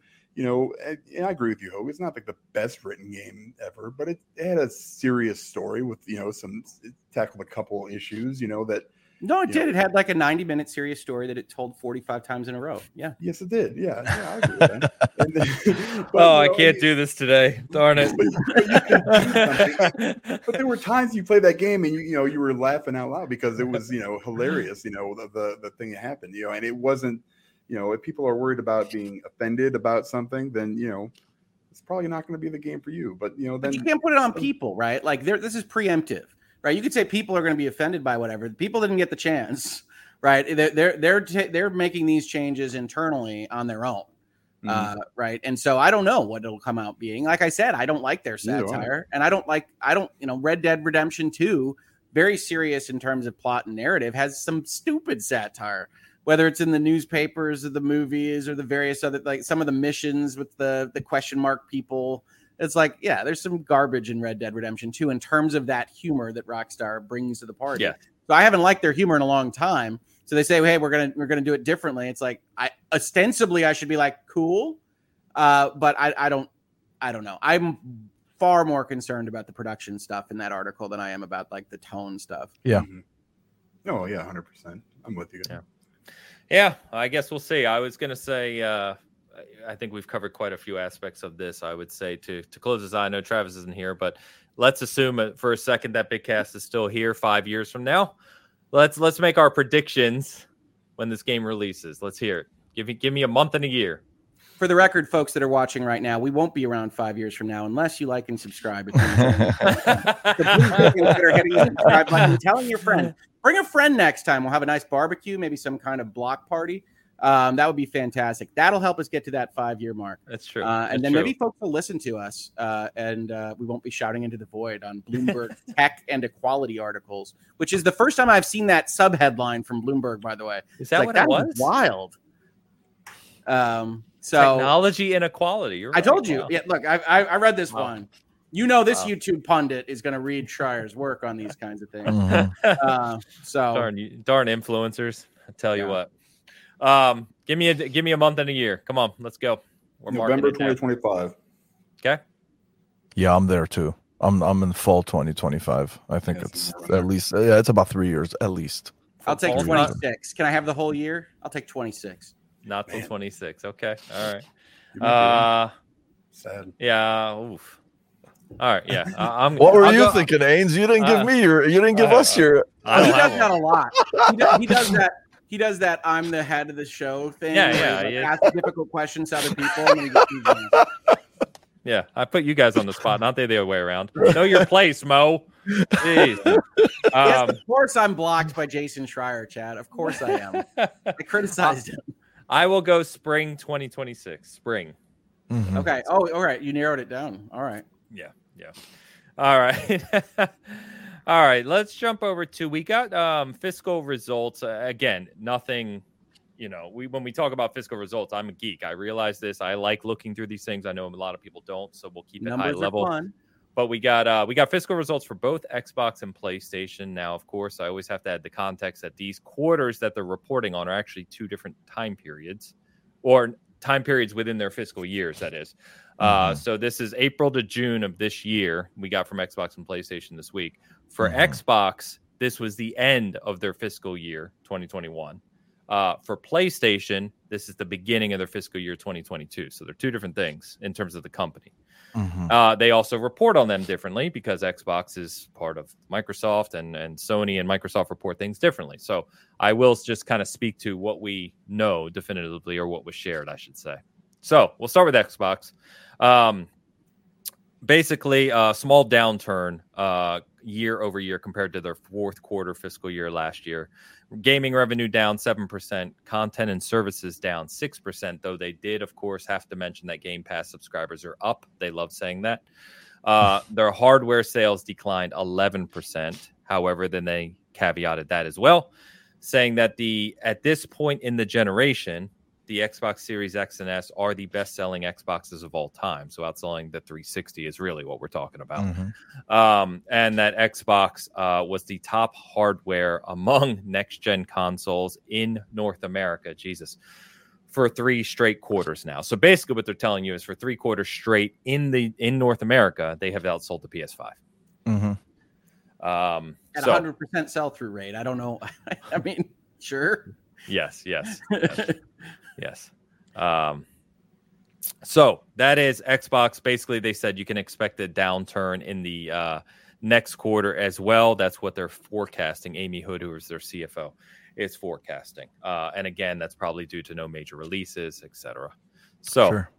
PlayStation, similar in ways, but I would say maybe a little more concerning. I don't really know because it's phrased differently. So PlayStation, the scariest number here is that their operating profit, now profit very different from revenue, keep that in mind, declined 37% year over year. And because of that, Sony has cut the forecast for PlayStation's annual profit by 16%.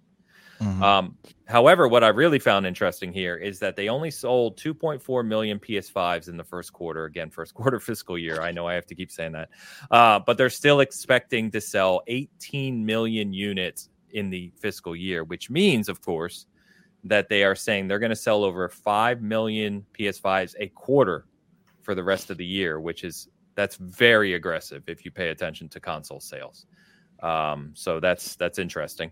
Their software sales decreased 26% year over year. And then lastly, on their subscriber base, which I found kind of interesting, is that PS Plus subscribers only went up by 1 million, which is 2%, 47.3 million. So I would have thought if their PS Plus marketing and revamp on all these things had a bigger impact, we might have seen a bigger increase there. But that'll be something I pay attention to going forward. So it's funny. I think the essentials probably are the normal cap for that.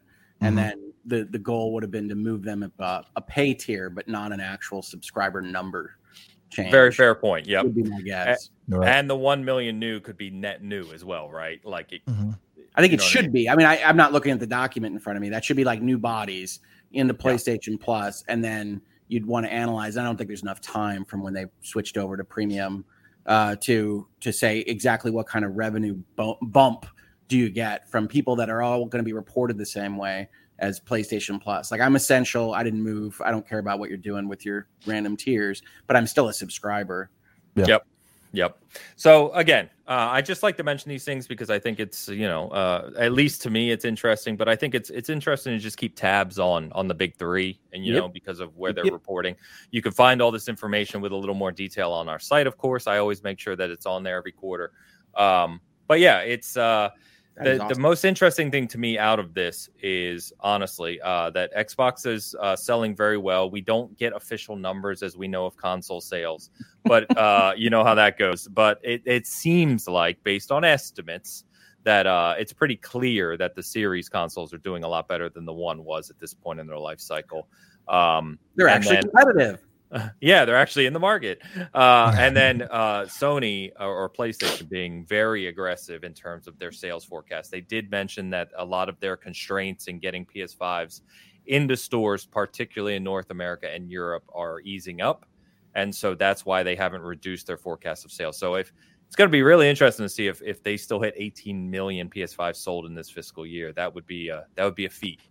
But let me remind you, someone asked me about this the other day, and I said, I'm not doubting it because if they can get the units in stores, the demand's there, right? That's the trick. Get the units in stores. But think of their fourth quarter, their fourth quarter calendar year, third quarter fiscal year, which is God of War Ragnarok, easily their biggest release of the generation so far, right? It could be their biggest game of the generation. We don't know. But they also have the marketing for Call of Duty still, and Modern Warfare 2 and Warzone 2 are going to be a monster this fall. Yeah. They're going to blow everything else away in sales, bar none. I promise you. They also have the marketing for Callisto Protocol. They also have the marketing for Hogwarts Legacy.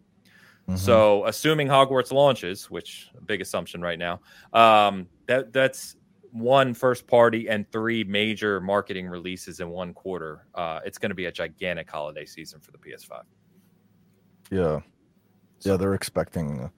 They're definitely expecting. I mean, if you're not backing off on how many units you're going to sell, like you said, I think they are definitely expecting the software to back up that that prediction, at least. I want to call it. I don't know, man. I don't know economics very well.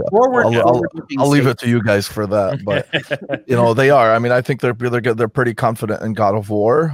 They're pretty confident. Obviously, everybody should be confident in Modern Warfare 2 because it's going to be the biggest game in the world. So it's and the downturn that we saw with Sony and Xbox and whatever. Just a lot of people it's hard right now, man. It's really hard right now. A lot of people they're being more careful in terms of how to spend and where to spend and what to spend, what to spend on. Yeah, the demand for what is it? With your statue. He said present company included. I'm just saying. Okay. But that's the thing. And then obviously, like you said, for the supply of the consoles and whatever. And that's really worked out in Xbox's favor in terms of the 2 SKUs, right? Like before you'd have people like, oh, okay, if there's no PlayStation, I'll just wait. Right. And then now, some people are like, oh, well, the S is magic. I can't find the smartest thing they ever did. What is it? The S? Yeah. 100%. Oh, easily. Easily. People are on my channel asking me to recommend games because I'm known as the gamer guy. And, I talk about a lot of people that don't play. And one of the things I often recommend is the S in a Game Pass, at least as a tryout. That's by far the best chance of success, in my opinion, even more than a Switch right now. I continue to be impressed by what their strategy was going into this generation. When I was very much not. As many people come onto my Twitter and accuse me of working for Microsoft, you don't have to go so far back to see me saying, oh, my God, what are you doing over there? Mm-hmm. The funny thing is I write about what's coming up, especially for Xbox, quite a bit. And, obviously I've gotten plenty wrong over the last 5 to 7 years or so. This one I nailed. I said that the Series S will be the differentiator for Xbox this generation. Well, you got it because it is magic, and I didn't know how magic it was until I had one. But it feels like 90% of an X in a much smaller box. And it's really great that way. But yeah, to me, I think Mo makes a fantastic point, which is nobody knows what the economic future holds in the near term. Yep. And while games have often been called recession proof, I would argue they are recession resistant. They are a very efficient way to get entertainment. It's amazing. But you still have to cross that threshold because nobody's, survival pyramid includes video games. And so I do think you're running a lot of risks there. I think Sony feeling like the shipping issue or the production issue, the manufacturing issues are clearing up. I'm hearing the same kind of thing from my clients who aren't, they're not building PlayStations, they're doing other stuff. But I do think that there's, real chances of other things happening. If we have economic events, which a lot of the banks are warning of right now and things like that, then all hell could break loose on these. So forward-looking statements are interesting right now in both respects. The other thing that goes along with these financials, which I think people have covered, but is absolutely right, there was an explosion in growth for 2 years. People were locked in their houses. People didn't want to go on vacations. People didn't want to go outside, and people found entertainment in video games. Yay, bully for us. But it does mean that what you really had was like 6 years of growth condensed into 18 months. You have this explosion. And then we've seen this in other industries before. One of the goals of these companies at that point is to hold it as much as possible. And you take, what that line would have been coming out of 2019, and you see where you think you might have been if that didn't happen. And, are we holding? And I would say Microsoft held excellently year over year for what was, one of their biggest years in their history.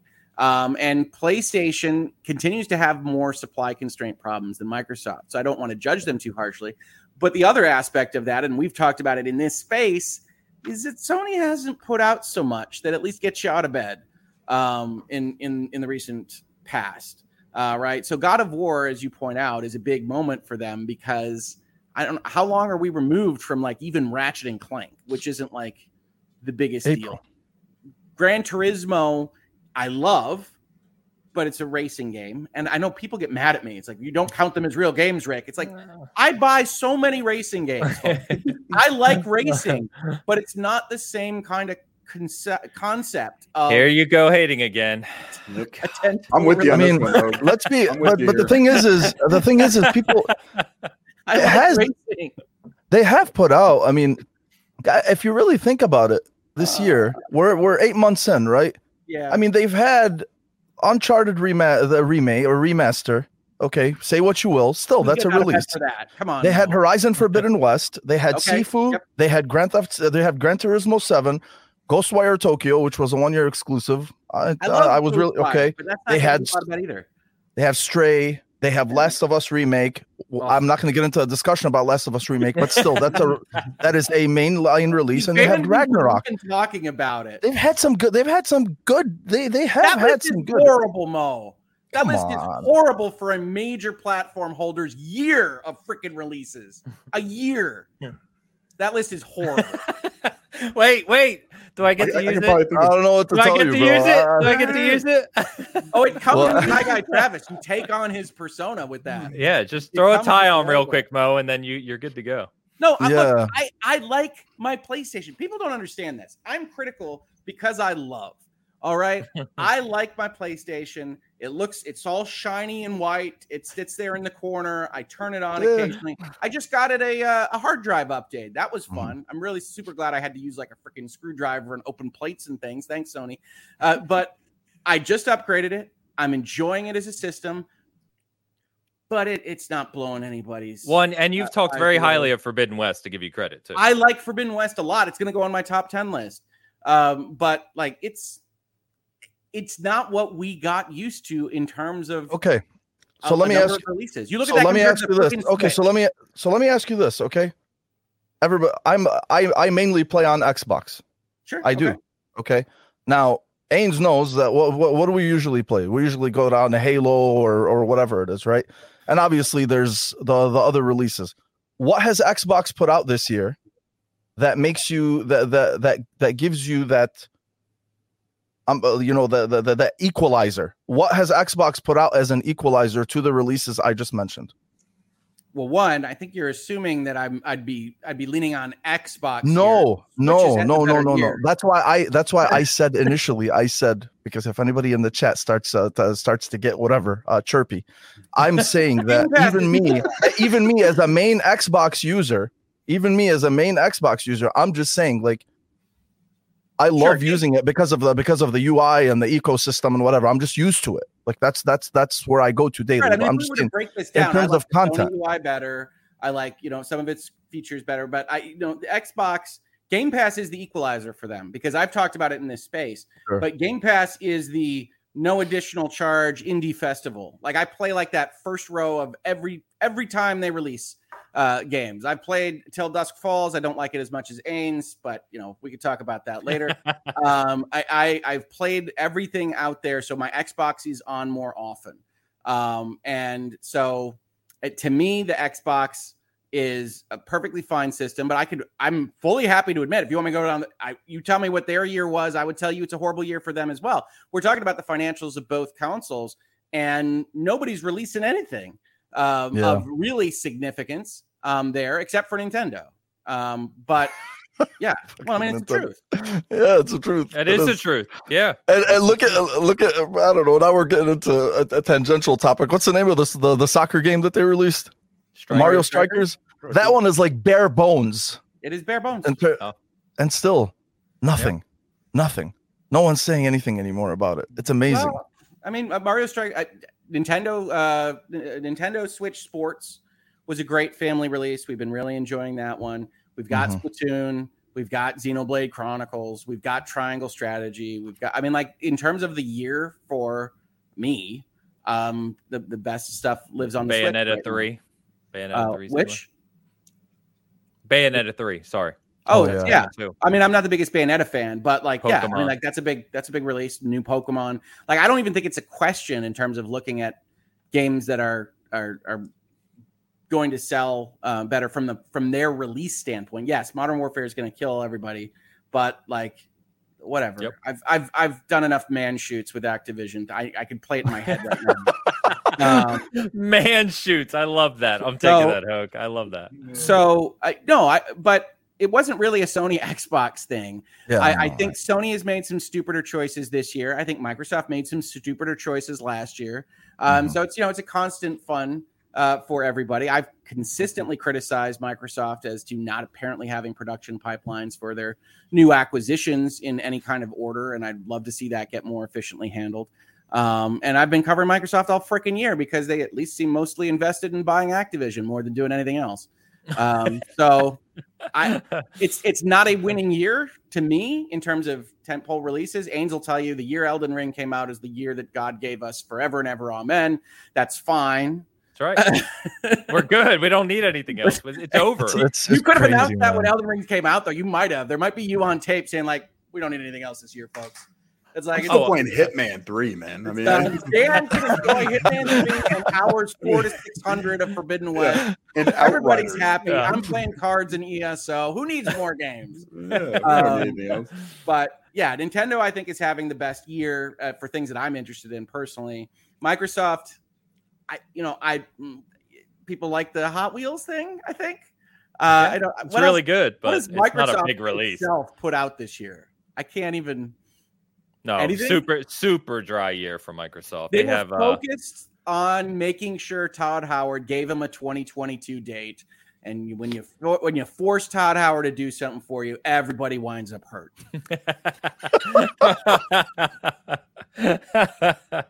It's they have as Dust Falls, as people in the chat are saying, they have Pentiment coming in November. But I talked to you about that one. As soon as the preview came out, I said that there is no right answer. I'm like, I'm out.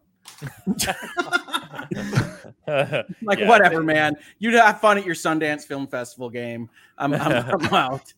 Yeah, it's a dry year. Well, I mean, we know that Nintendo's the only one who's maintained. But let me get caught up on super chats and apologize to Gecko because his one came on the prior topic, and then we got a few others here. So.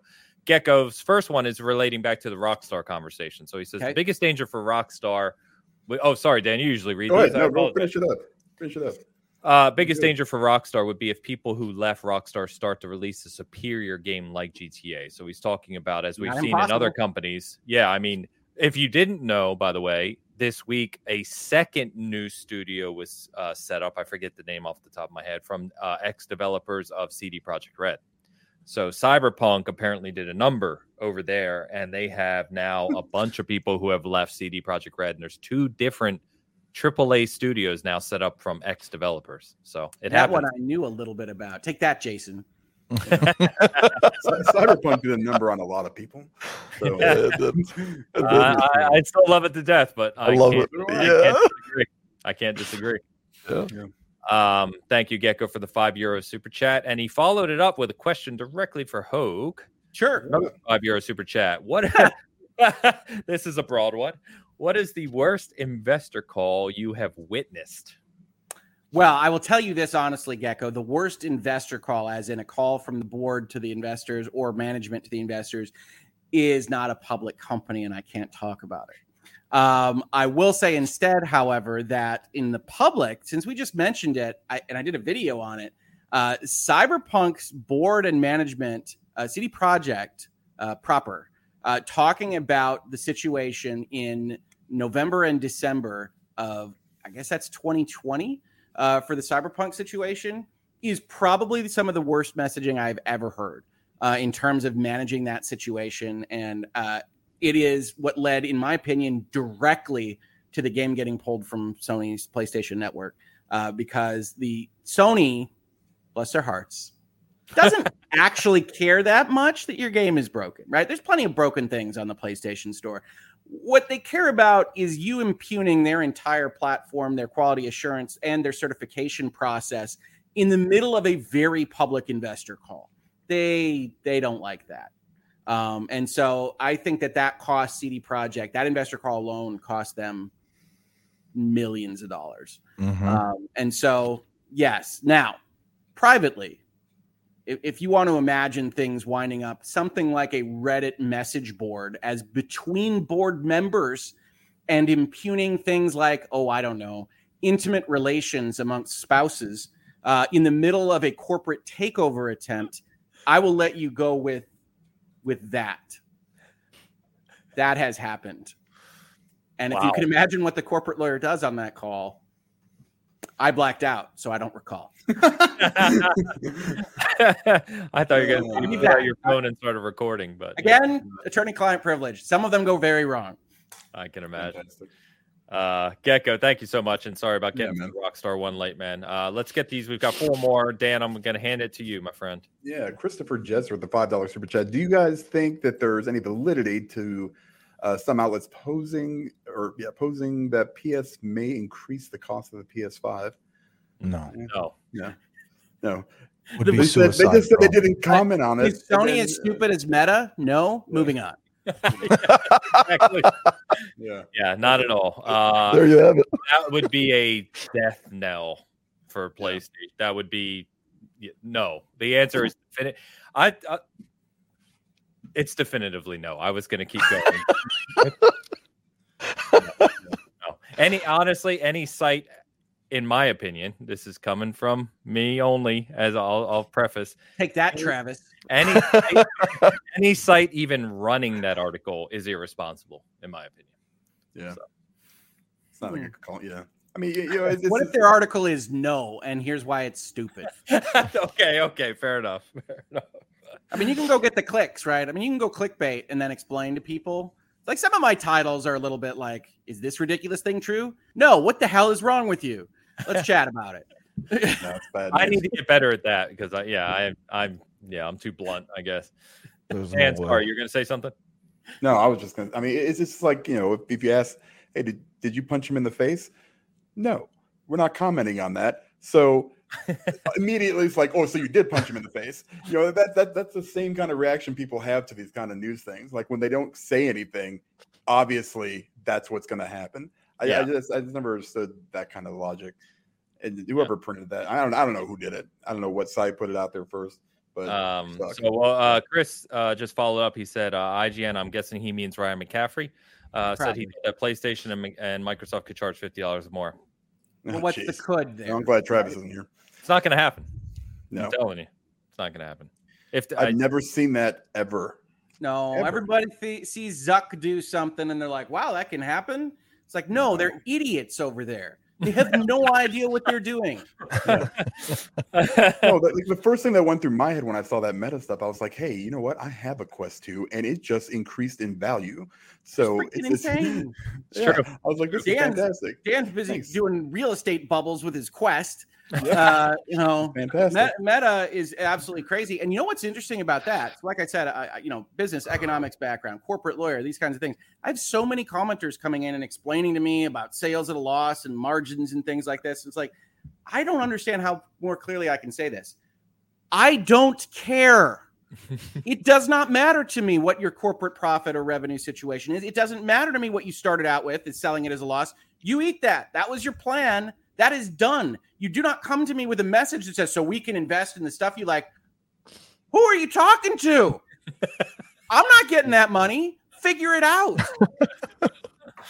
Yeah. I have a Quest, by the way. People are like, well, you just wanted to buy a Quest. I'm covered. I'm just talking about this as a business situation. Yeah, it was when I first read that, I kind of did a double take, like insane. They're doing what? No, they didn't even have the temerity. They did not even have the balls to put that concept in their headline. Instead, it's what is it? It's like changes to pricing and investment in our VR future. It's like, oh my God. Yeah, Chris said I thought it was crazy myself. It's crazy. Reason why Meta changed, they took the Facebook stuff away. To be honest with you, we could get on a whole side conversation here, and I know Hoag's talked about it too, but Meta's so many justifications. It doesn't matter to you. Why? No, they're hemorrhaging money. I mean, like hemorrhaging it. That's a whole nother topic. Yeah. Gio Rio back in the house. Yeah, with the €10. Thank you, Gio. Looking forward to the PSVR 2. Wonder if they will come with live service games on PSVR 2. Yeah. Started playing Final Fantasy 14 this week. So far, enjoying it a lot. And guess what, Gio? Interest in PSVR 2 went up a little more this week thanks to Meta. Yeah. It's so funny because that happens on the same day. And I literally read this blog and I'm like, I still freaking hate that wire. And you just took, like, everything that they advertise in that blog post this week is Quest stuff. Like they just took the Quest UI and slapped it on the PlayStation VR. Nothing wrong with that, by the way. Don't reinvent the wheel if something works, and their Guardian system works. Like that was a big step forward for VR. So PlayStation just said, that's a big step forward. We'll take that. Yoink. And they still have the wire. And then I'm like, oh, see, they're going down the blind alley. We should be working on Untethered. We should be figuring out all this stuff. And then I'm like that. And then Meta comes out and is like, yo, folks, it's $100 more. And I'm like, this is like watching two people shoot their own feet off. I don't know. I love VR. I love the experience. And I do not believe in the stewards of our young nascent industry. Thankfully, the FTC is here to blow it up even further. Yeah. Again, that's yet another topic. But that's great, Gio. Thank you very much for the super chat. I told you live service question. The short answer is yes. You can absolutely expect some live service games to land on PSVR 2. If you haven't yet, check out my video on the big three and where they're going. There's a lot of info on PlayStation's next 3 years in that. PlayStation is investing very, very heavily in this arena. So, yes. Thank you. Pampa in the house. Oh, Pampa. I love you, man. With $10 super chat, you guys believe there will be a mid-gen upgrade of these consoles, PS5 Pro, Xbox Series X2, XS. Love you guys. Everyone hit those thumbs up. Thank you, Pampa. Hit those thumbs up, people. Probably. Yes, please. Yes, if they can sell you more stuff, they will find a way to sell you more stuff. I do think this generation might have been extended to 10 years. I mean, I think you might be looking at 5 instead of 3.5. Yeah, funny enough, I actually DM Pampa when I saw this pop up because I have a video coming for patrons tomorrow where I actually talk about this, nice. Along with a bunch of other things in the next few years. In my opinion, I don't know. I joke that Xbox cautiously says no, which probably means yes. As Dan was just joking about, but I don't see, honestly, with the way tech is advancing and you have AMD's new hardware and NVIDIA's new hardware, we'll know all the details of that by the end of this year. I honestly just don't know how you go another 5 years in the way at the speed at which technology is advancing right now, and software for that matter that uses technology without upgrading. I don't see it. I don't think we have another situation, or let me rephrase that. I hope we don't have another situation where we're relying on decade-old technology for our games like we're doing with the Xbox One and PS4. Here's the problem. Nintendo sits in the corner laughing. They do. Trust me, I know. Yeah, they're laughing at you. I don't think developers have hit that point yet where they push the hardware for these new consoles even. Listen about the slowness, right? The slowness of releases matters to this equation as well. The industry has slowed down.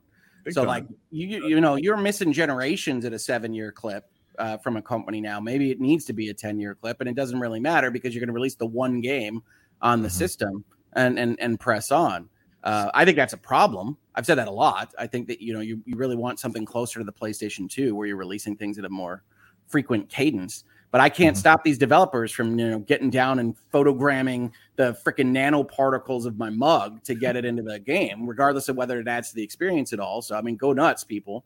But I agree with Dan that you don't have developers getting anywhere near what these boxes should be able to do. They're not.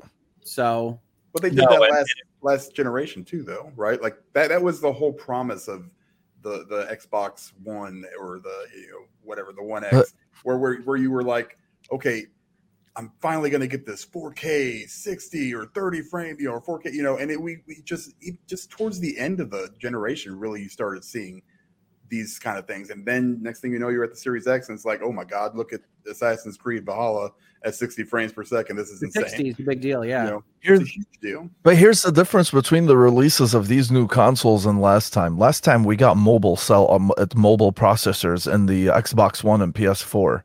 Whereas this time, apparently, like they worked hand in hand with AMD, both of them. And I don't know if I'm wrong or not, but when these consoles released, this was the first time that we had updated tech, like new tech in these consoles, like in a couple of generations now.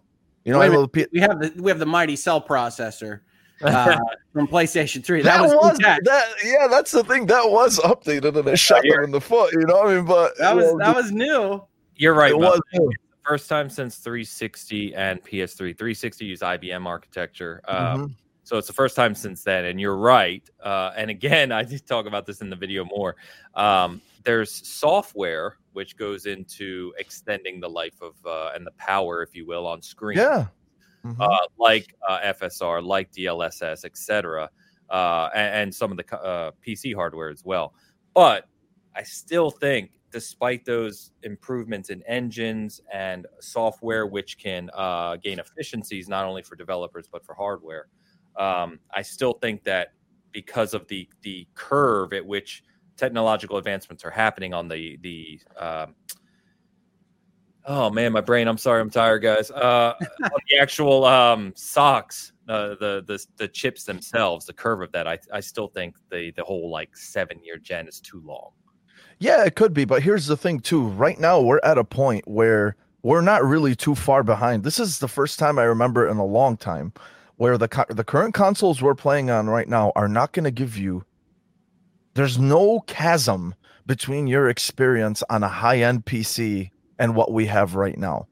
And this is no offense to any of the PC people. I'm just saying the CPU is there, the GPU is there, the SSD is there on both of them, right? And like you guys have said, we have not seen what these both of these consoles are fully capable of yet. So we're probably not going to see it for another 2 or 3 years. If you remember, like the PS3, for instance, like you were just talking about the cell architecture.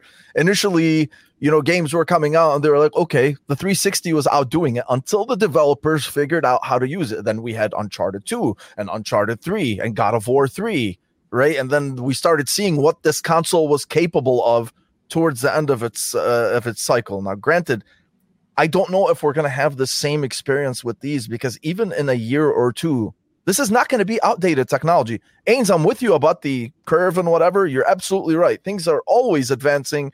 They're always advancing fast, but I don't get the sense from this current tech that we have in these consoles that they're going to be outdated in a couple of years. I mean, us, man. I don't care if something new comes out. Of course, I'm going to get it. I mean, we're suckers for that shit. I mean, of course, we're going to upgrade, but I don't know if our experience in a couple of years on these consoles, assuming that they've maxed out what they're able to, is going to give us that much of a, is going to like, we're not going to look at our experience and say, damn, like this looks old compared to what's out there. By that time, I don't know what GPUs, the 5080 or the 6080, or I don't know where the hell they are right now with their current naming scheme. But you know what I'm saying? Like, I mean, it's so that's where I generally agree with you. And God of War Ragnarok and Modern Warfare 2 are both cross-gen releases again, right? The God first of War time feels like a launch game. I mean, like yeah. I know we're years from launch, but it feels like that. I expect the same fidelity for the most part. Don't take this the wrong way, internet. I for the most part of God of War 2018 with the PS5 upgrade, right? I expect that similar fidelity. Next year, when we get on the Xbox side anyway, we get Forza, we get Starfield, and we get, what am I forgetting? Redfall are all new gen only. And they've been designed that way from the start. They weren't like working on both and then they canceled the old ones, right? They've been designed that way. So that's 2.5 years into the generation. We're going to get games that have technically been designed for this new gen. Now, whether or not they reach kind of the limits of it, doubtful. I was gonna say, we've seen Starfield though, right? Yeah, I mean, like, lower your expectations. Yeah, I generally agree with you that I think what you're saying, Mo, in the shortest possible way, is the gap between Pinnacle now and the consoles now is narrower than it has been last gen, which is fair. It's definitely fair. What we'll see, we'll know the answer to this conversation. And Pampa, man, you set off a conversation here. Yeah, he did. We'll know the answer to this better at the end of the year, because AMD with their Zen 3 and Zen 3 CPUs, RDNA 3 GPUs, and then NVIDIA with their 4000 cards, we'll know all the details of those by the end of the year. So depending on what that gap looks like, it'll give us a preview to the next 3 to 4 years of tech. Also, yeah, the whole cross-gen thing is obviously, money purposes. You guys know that, economically it makes sense for these companies to market it. But look at Horizon Forbidden West, man. I say what you will about the game itself. I'm just saying, like, from a visual perspective, it's one of the best looking games ever made, and I'm talking obviously even on the PS4 end looks fantastic, so I mean there was a good upgrade for the PS5. It definitely was not a lazy enhancement, as if I want to say. I think we'll expect probably the same from God of War, and then next year and going forward, I think we'll really start to see these machines flexing their power, man. I'm looking forward to that. There's been a few comments too. There's been a lot of comments, as Hogue joked earlier. Mav pointed out that with compatibility being less of an issue, right? Each generation not having this walled garden like we were used to and we grew up with, that makes it a little easier for incremental upgrades too. Like Xbox doesn't care, right? Yes, Xbox exactly. is just going to say on the list this doesn't support the one, but like that's all it's going to be an iPhone. Yep. And you joked about scanning your mug. Nick Metal X says Hellblade 2 has been stuck scanning Iceland for years now. That's awesome. Great comment. But it's like it might not be necessary for everything. This is what I'm saying. It's like I'm enjoying the crap out of Xenoblade Chronicles 3. It is running on a cell phone processor from 2010. Okay? So, I mean, we can work around this, folks, with good art and good development. And I think that the most important thing that's going to happen with respect to generational change is the market. I know I don't need to tell that to Ains, but like we don't know what's going to happen in the next 2 years, and both Sony and Microsoft will follow along with what they can sell, and so we'll see what that is. But we're in a very interesting place, just overall, like as a globe. Yeah, very. Someone mentioned 4K 120, which obviously you can do on PC if your hardware's strong enough. How many TVs are 120 supporting, though? I mean, like, we have to talk about reasonability here. Of course. Yeah, and I always remind people, I get on this high horse all the time, or soapbox is a better word. But people always say on PC, and I always like to remind people the average PC player, and you know this from Steam data, is below current consoles. Right? Sure, you can buy your 3090 Ti and go crazy, of course, which is awesome. But your average PC player is not there, right? However, one of the other things I talk about is DisplayPort technology 2.0 is kind of finalized and approved now, and that supports, which is going to, it's kind of funny to start talking about, but it supports 8K at 60 and 4K at 240. So as we joke, it feels like 4K is the standard now, which, it's becoming, right? 1080p to 4K. And we joke, 8K, that's way out there. 8K's coming. It's coming. It's so many. So many Ks. Those aren't linear, people. I mean, like you're asking for your boxes to do just ridiculous things at 8K. That's one of the reasons I really like what Sony announced when they said they were supporting 1440p in their newest update. Yes. It's like people with monitors, like that's going to be a big win for them. Big time. Like that's a nice resolution to play games at, and you can get better performance out of it. Yeah, 1440 is that's what I play on my PC.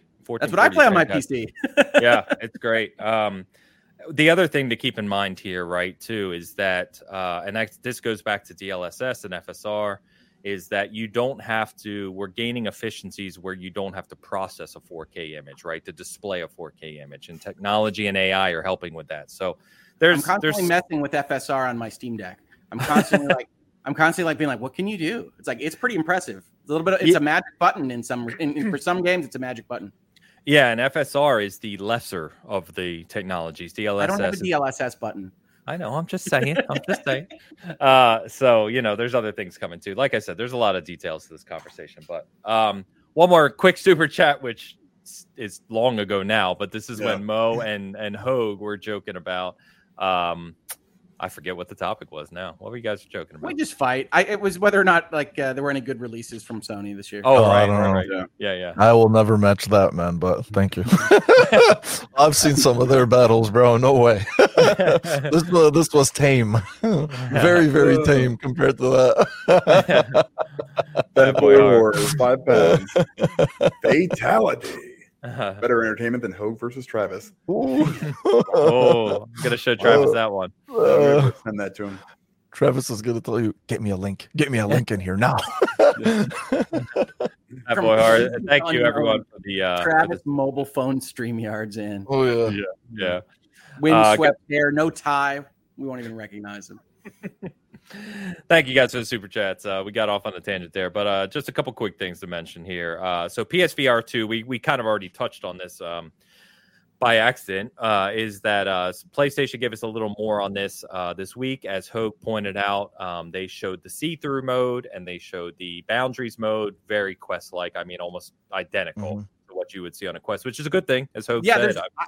For the record, I'm not objecting to that. Don't reinvent wheels. Quest solved some stuff. Yeah, it's good stuff. So this is, if you're not familiar with VR, these are good features.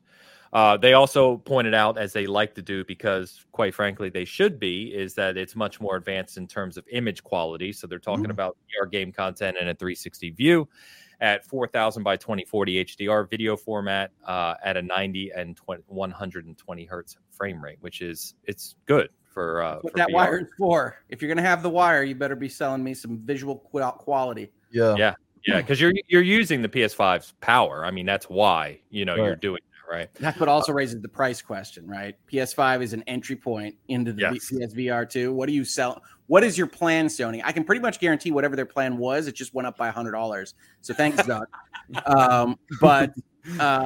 Yeah, that's the question that's on everybody's mind, and I think they end the blog post by saying we promise we'll tell you when we're releasing this thing and how much it's going to cost you very soon. That's the only other thing. They said launch details and new game announcements coming soon. Yeah, so I think I don't know what you guys think. I said previously, and you're right, the funny conversation that happened this week. Who knows if that alters it? But what I said previously was $299 for an entry unit, and then $399 for a bundle with who knows what, 2 games or what have you. And that's my guess. That's my guess. Yeah. No camera. Right? It doesn't use a camera. It's a Quest. It's a Quest with a wire. Oh, is it? No. Okay, fantastic. I bought a camera at launch. I'm the sucker. The thing is a Quest. Like they went and said what works with a Quest, and then like the controllers are the same, the front-facing cameras are the same. It's a Quest with a wire for power. More powerful. Yeah. Yep. Okay. I got you. Yeah, I'm thinking $299, and then for entry, just the unit, and then $399 with a bundle of some sort. That's my guess.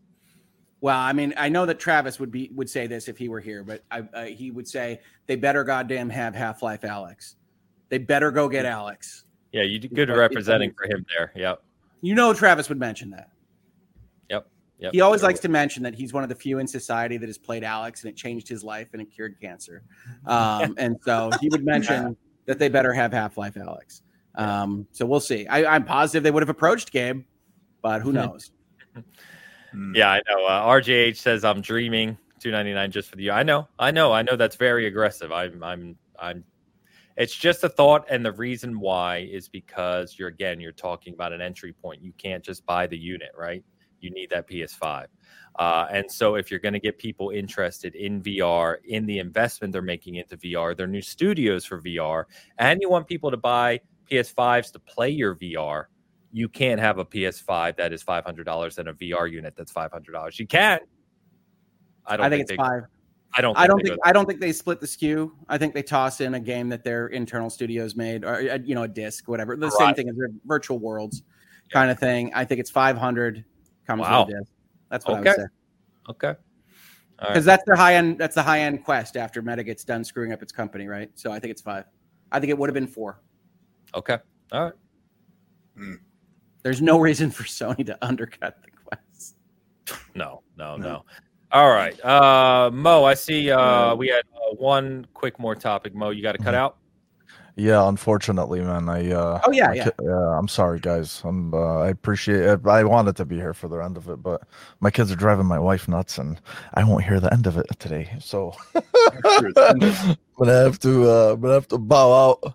Thank you so much for having me on. I always appreciate it. Where they can find you, Mo, before we go. Just on Twitter right now. We're on a hiatus with the podcast, so you can find me at Dr._Mo, where I'll just be talking about weird, different stuff, and my degeneracy, and talk to you there. And guys, I appreciate you. Thank you so much again. I really appreciate it. Always a pleasure. Cheers, Thank man. You, talk to you later. All right, guys. Have a good night or day. Goddamn. Wow. Whatever. Bye. I do this, and we will. I sit unopposed. There you go. Wait, put the verses up real quick. Yeah, I think it would cover his face. Actually, let's see. Yeah, there it is. Like, there it is. I could do a Gollum style. You can actually versus yourself that way. That would be amazing. Yeah, you could take. That's both what they sides. taught us in law school. Just go on this side, take your glasses off, and you go on the other side. Oh yeah, okay, all right, that's right. You look lost, man. All right. The only other thing we were going to mention this week is Knights of the Old Republic remake. A report came out about this, which was not pleasant. Basically saying that this game, if you remember, this was announced at Game Awards for PS5 by Asper Studio. It is on indefinite hold from what we've learned. This stems from major staff departures at the developer, and specifically both the art director and the game's design director. The creative director, right? I mean, like, kind of important, have left the company, or excuse me, unexpectedly let go from the company. Yeah, fired. Fired is what they meant to say, yes. So the developers themselves, this is not a quote from the company, have said it might possibly, quote, come out in 2025. So long story short, don't look forward to this game anytime soon. This has about as much chance of coming out as Beyond Good and Evil 2. So put that in the Beyond Good and Evil 2 bucket, and who knows, maybe we'll get them both. But yes, we didn't even get any Cool Monkey videos out of this one. No. In fact, funny enough, I saw someone, you might know, Hogue, someone who has some type of information said that Beyond Good and Evil 2 is definitely further along than this game. I haven't seen that quote. Yeah, who it was. Someone actually. You would hope that it had to be, because Beyond Good and Evil 2 ostensibly went into development a long time ago. Versus this was essentially Aspyr, which is not known for remastering, not known for rebooting, not known for like making their own games. I think they're a porting studio, aren't they? Yes. Yeah. So it was always a weird announcement. You always wonder whether this was a lowest bidder kind of situation. And then like the other things that came out were like, this was when they were presenting their vertical slice, and like either they just failed to produce it and like just went and hid in a corner, or they produced it and the licensors were unhappy. Like it gets a little bit unclear there. But like anybody that knows this, if you're dealing with another party's intellectual property, like Disney, they get to see how you're doing it and then comment on your process. And so if a vertical slice was presented to them and then basically every lead at the studio was fired, that is what we call a poor result from your showing of the game. Swing and a miss. Yeah, but it's also possible that they were unhappy with the progress and they couldn't even show a vertical slice. They weren't going to hit their milestones and they get fired at that point. It gets muddy as to where that story goes from there. I don't want to see anybody fired. I don't want to see anybody get, lose their jobs over this kind of stuff, but it was always a really weird announcement to me. They just did that kind of shadow teaser thing with Revan. And it's like, this is going to be a ground up remake. It's like, what are we talking about here? And I think the answer is we will never know. I think this one probably scale boundish.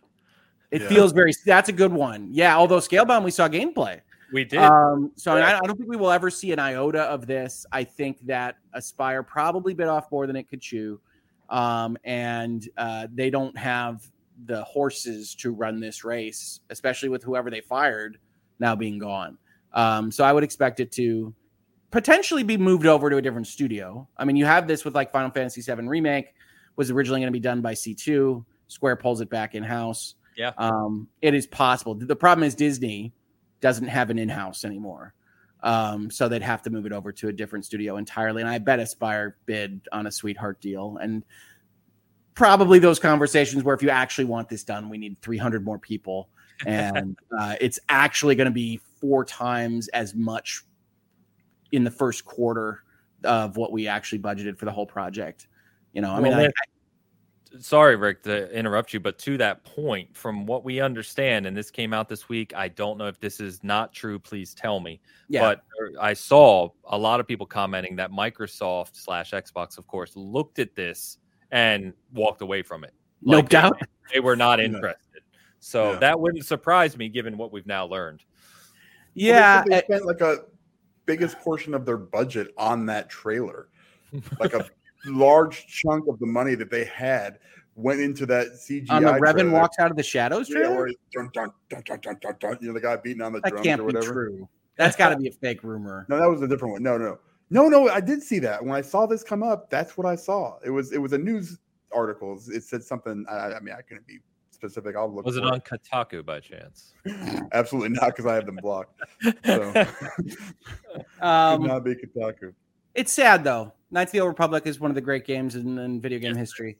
Yes, and seemingly everything that touches Star Wars, especially since I'm unopposed right now, has gone to shit.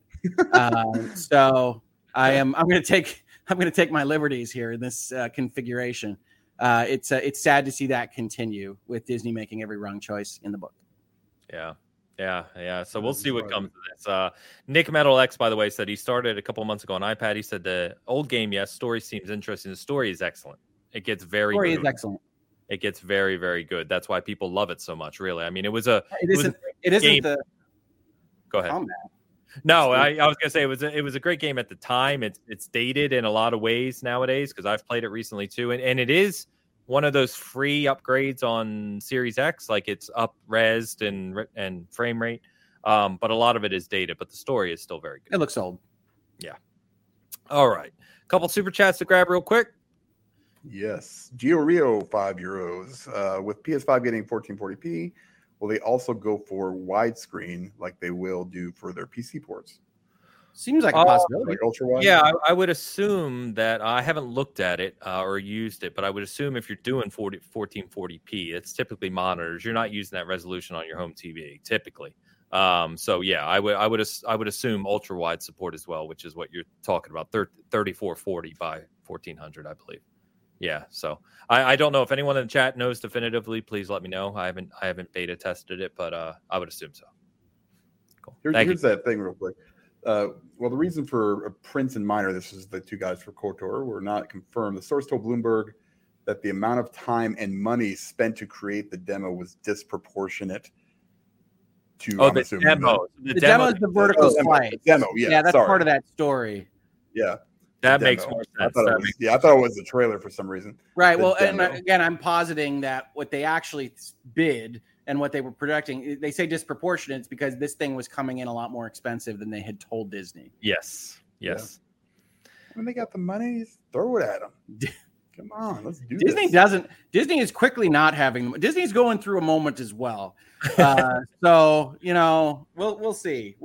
But yeah, I'm sure it was outsourced to a bidder, and you pick Aspire, and they thought they could do it, and they couldn't. I mean, like that happens outside of video games every day of my life. Yeah, I think I said Asper earlier, so Aspire. Thank you guys. Gecko Gamer with a late super chat as well. Yeah, the €5. Thank you, Gecko. Again, I want to be a fly on the wall at Aspire when they showed that game at Disney. We're still not sure from the story about whether they actually ever presented. They might have just bowed out and died. I mean, like that. It's not ready. We're over budget, and we're firing everybody involved. and Disney and Lucasfilm go, all right. I mean, that ain't great. These are some of those stories that I love, like 10, 15 years later when people are ready to talk about it, and you read it and you go, God, I remember that. I can't believe that's what actually happened. These are the stories I love to read in a short documentary on NoClip or something, or watch, I should say. But yeah, I don't think, to Rick's point, that we're going to know the full details of what went on here anytime soon. No, I tweeted out, I originally thought it was a bad presentation as well. And then I looked at the articles like, well, we don't know that they actually presented. So I don't know that it's Disney as much as it could be Aspire, just, killing themselves and saying, sorry, licensors. Yeah. Anyway, that chat, you've been great today, man. Lots of conversation, lots of fun super chats and side conversation. Thank you so much. We're going to go ahead and wrap up for this week of episode 213. So, Rick, why don't you shout out what you got going on, man? Sure. What don't I have going on? We did 11 videos last week, I believe, in Virtual Legality. We like content. We like to work. We'll be doing a headlines episode tomorrow. I already know the subject is going to be on the Bridgerton musical folks getting sued, crossing the line from fan creation that Netflix actually promoted over to a place where Netflix got unhappy with it. So we'll talk a little bit about fan games and things like that. Hangouts and Headlines is designed to be a very chill experience. We like to be positive and relaxed going into a work day. So come visit us over there at Virtual Legality. We do it 4 times a week, every day but Wednesday. And we have a lot of fun doing that. In Virtual Legality, I have to look at my bookmarks, things that I've saved under my Virtual Legality ideas. But I can tell you we have a lot of them ready to go for videos. And I think it will be another big week of fun Virtual Legality-esque news. And pretty sure Lawyers and Dragons Season 1 is starting very, very soon. So keep your eyes on that space. We're just about set up with a campaign season with special guests and things that I have to arrange and all sorts of stuff that I'm doing behind the scenes there. But yes, the channel is going to have some very fun stuff in the very near future. And we got other stuff under development as well. So check it out at Hogue Law on YouTube or at Hogue Law on Twitter if you just want to see me rant about random things. Awesome. A couple quick questions. Ryba says, deluxe version of Elden Ring worth getting. And I type back only if you really like the little collectibles. Same game. You're not getting anything different in the game. And by the way, someone just asked, where is Lawyers and Dragons and Nick Metal X? There you go. So Lawyers and Dragons is returning sooner than you think. And my God, I would give you a date if I had one last piece done, but it is one last piece. Lawyers and Dragons coming to you soon from Aspire Media. Yeah. On Tuesday.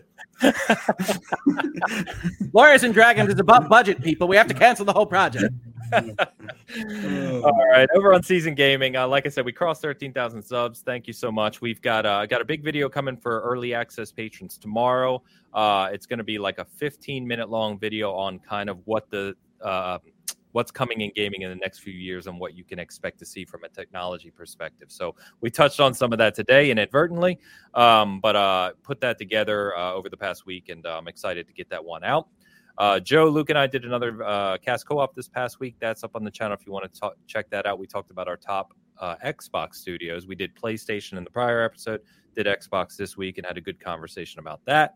And then keep your eyes peeled to Season Gaming, both the Big Cast Twitter account and the Season Gaming Twitter account. Going to be doing a giveaway this week just to kind of pay back to the fans. So usually do something like digital credit on your platform of choice, including Steam. So keep an eye for that. I'm trying to get, continue to try to get some new folks putting some eyes on us. So, and I think there were several of you your eyes or more that actually responded to Cliff Blazinski. He was asking about gaming podcasts, and a bunch of people responded and said Big Cast. So thank you guys for that, and love to see that stuff. Appreciate you. Hey, Cliffy B, if you're watching, we got to talk about Lawbreakers sometimes. I have questions.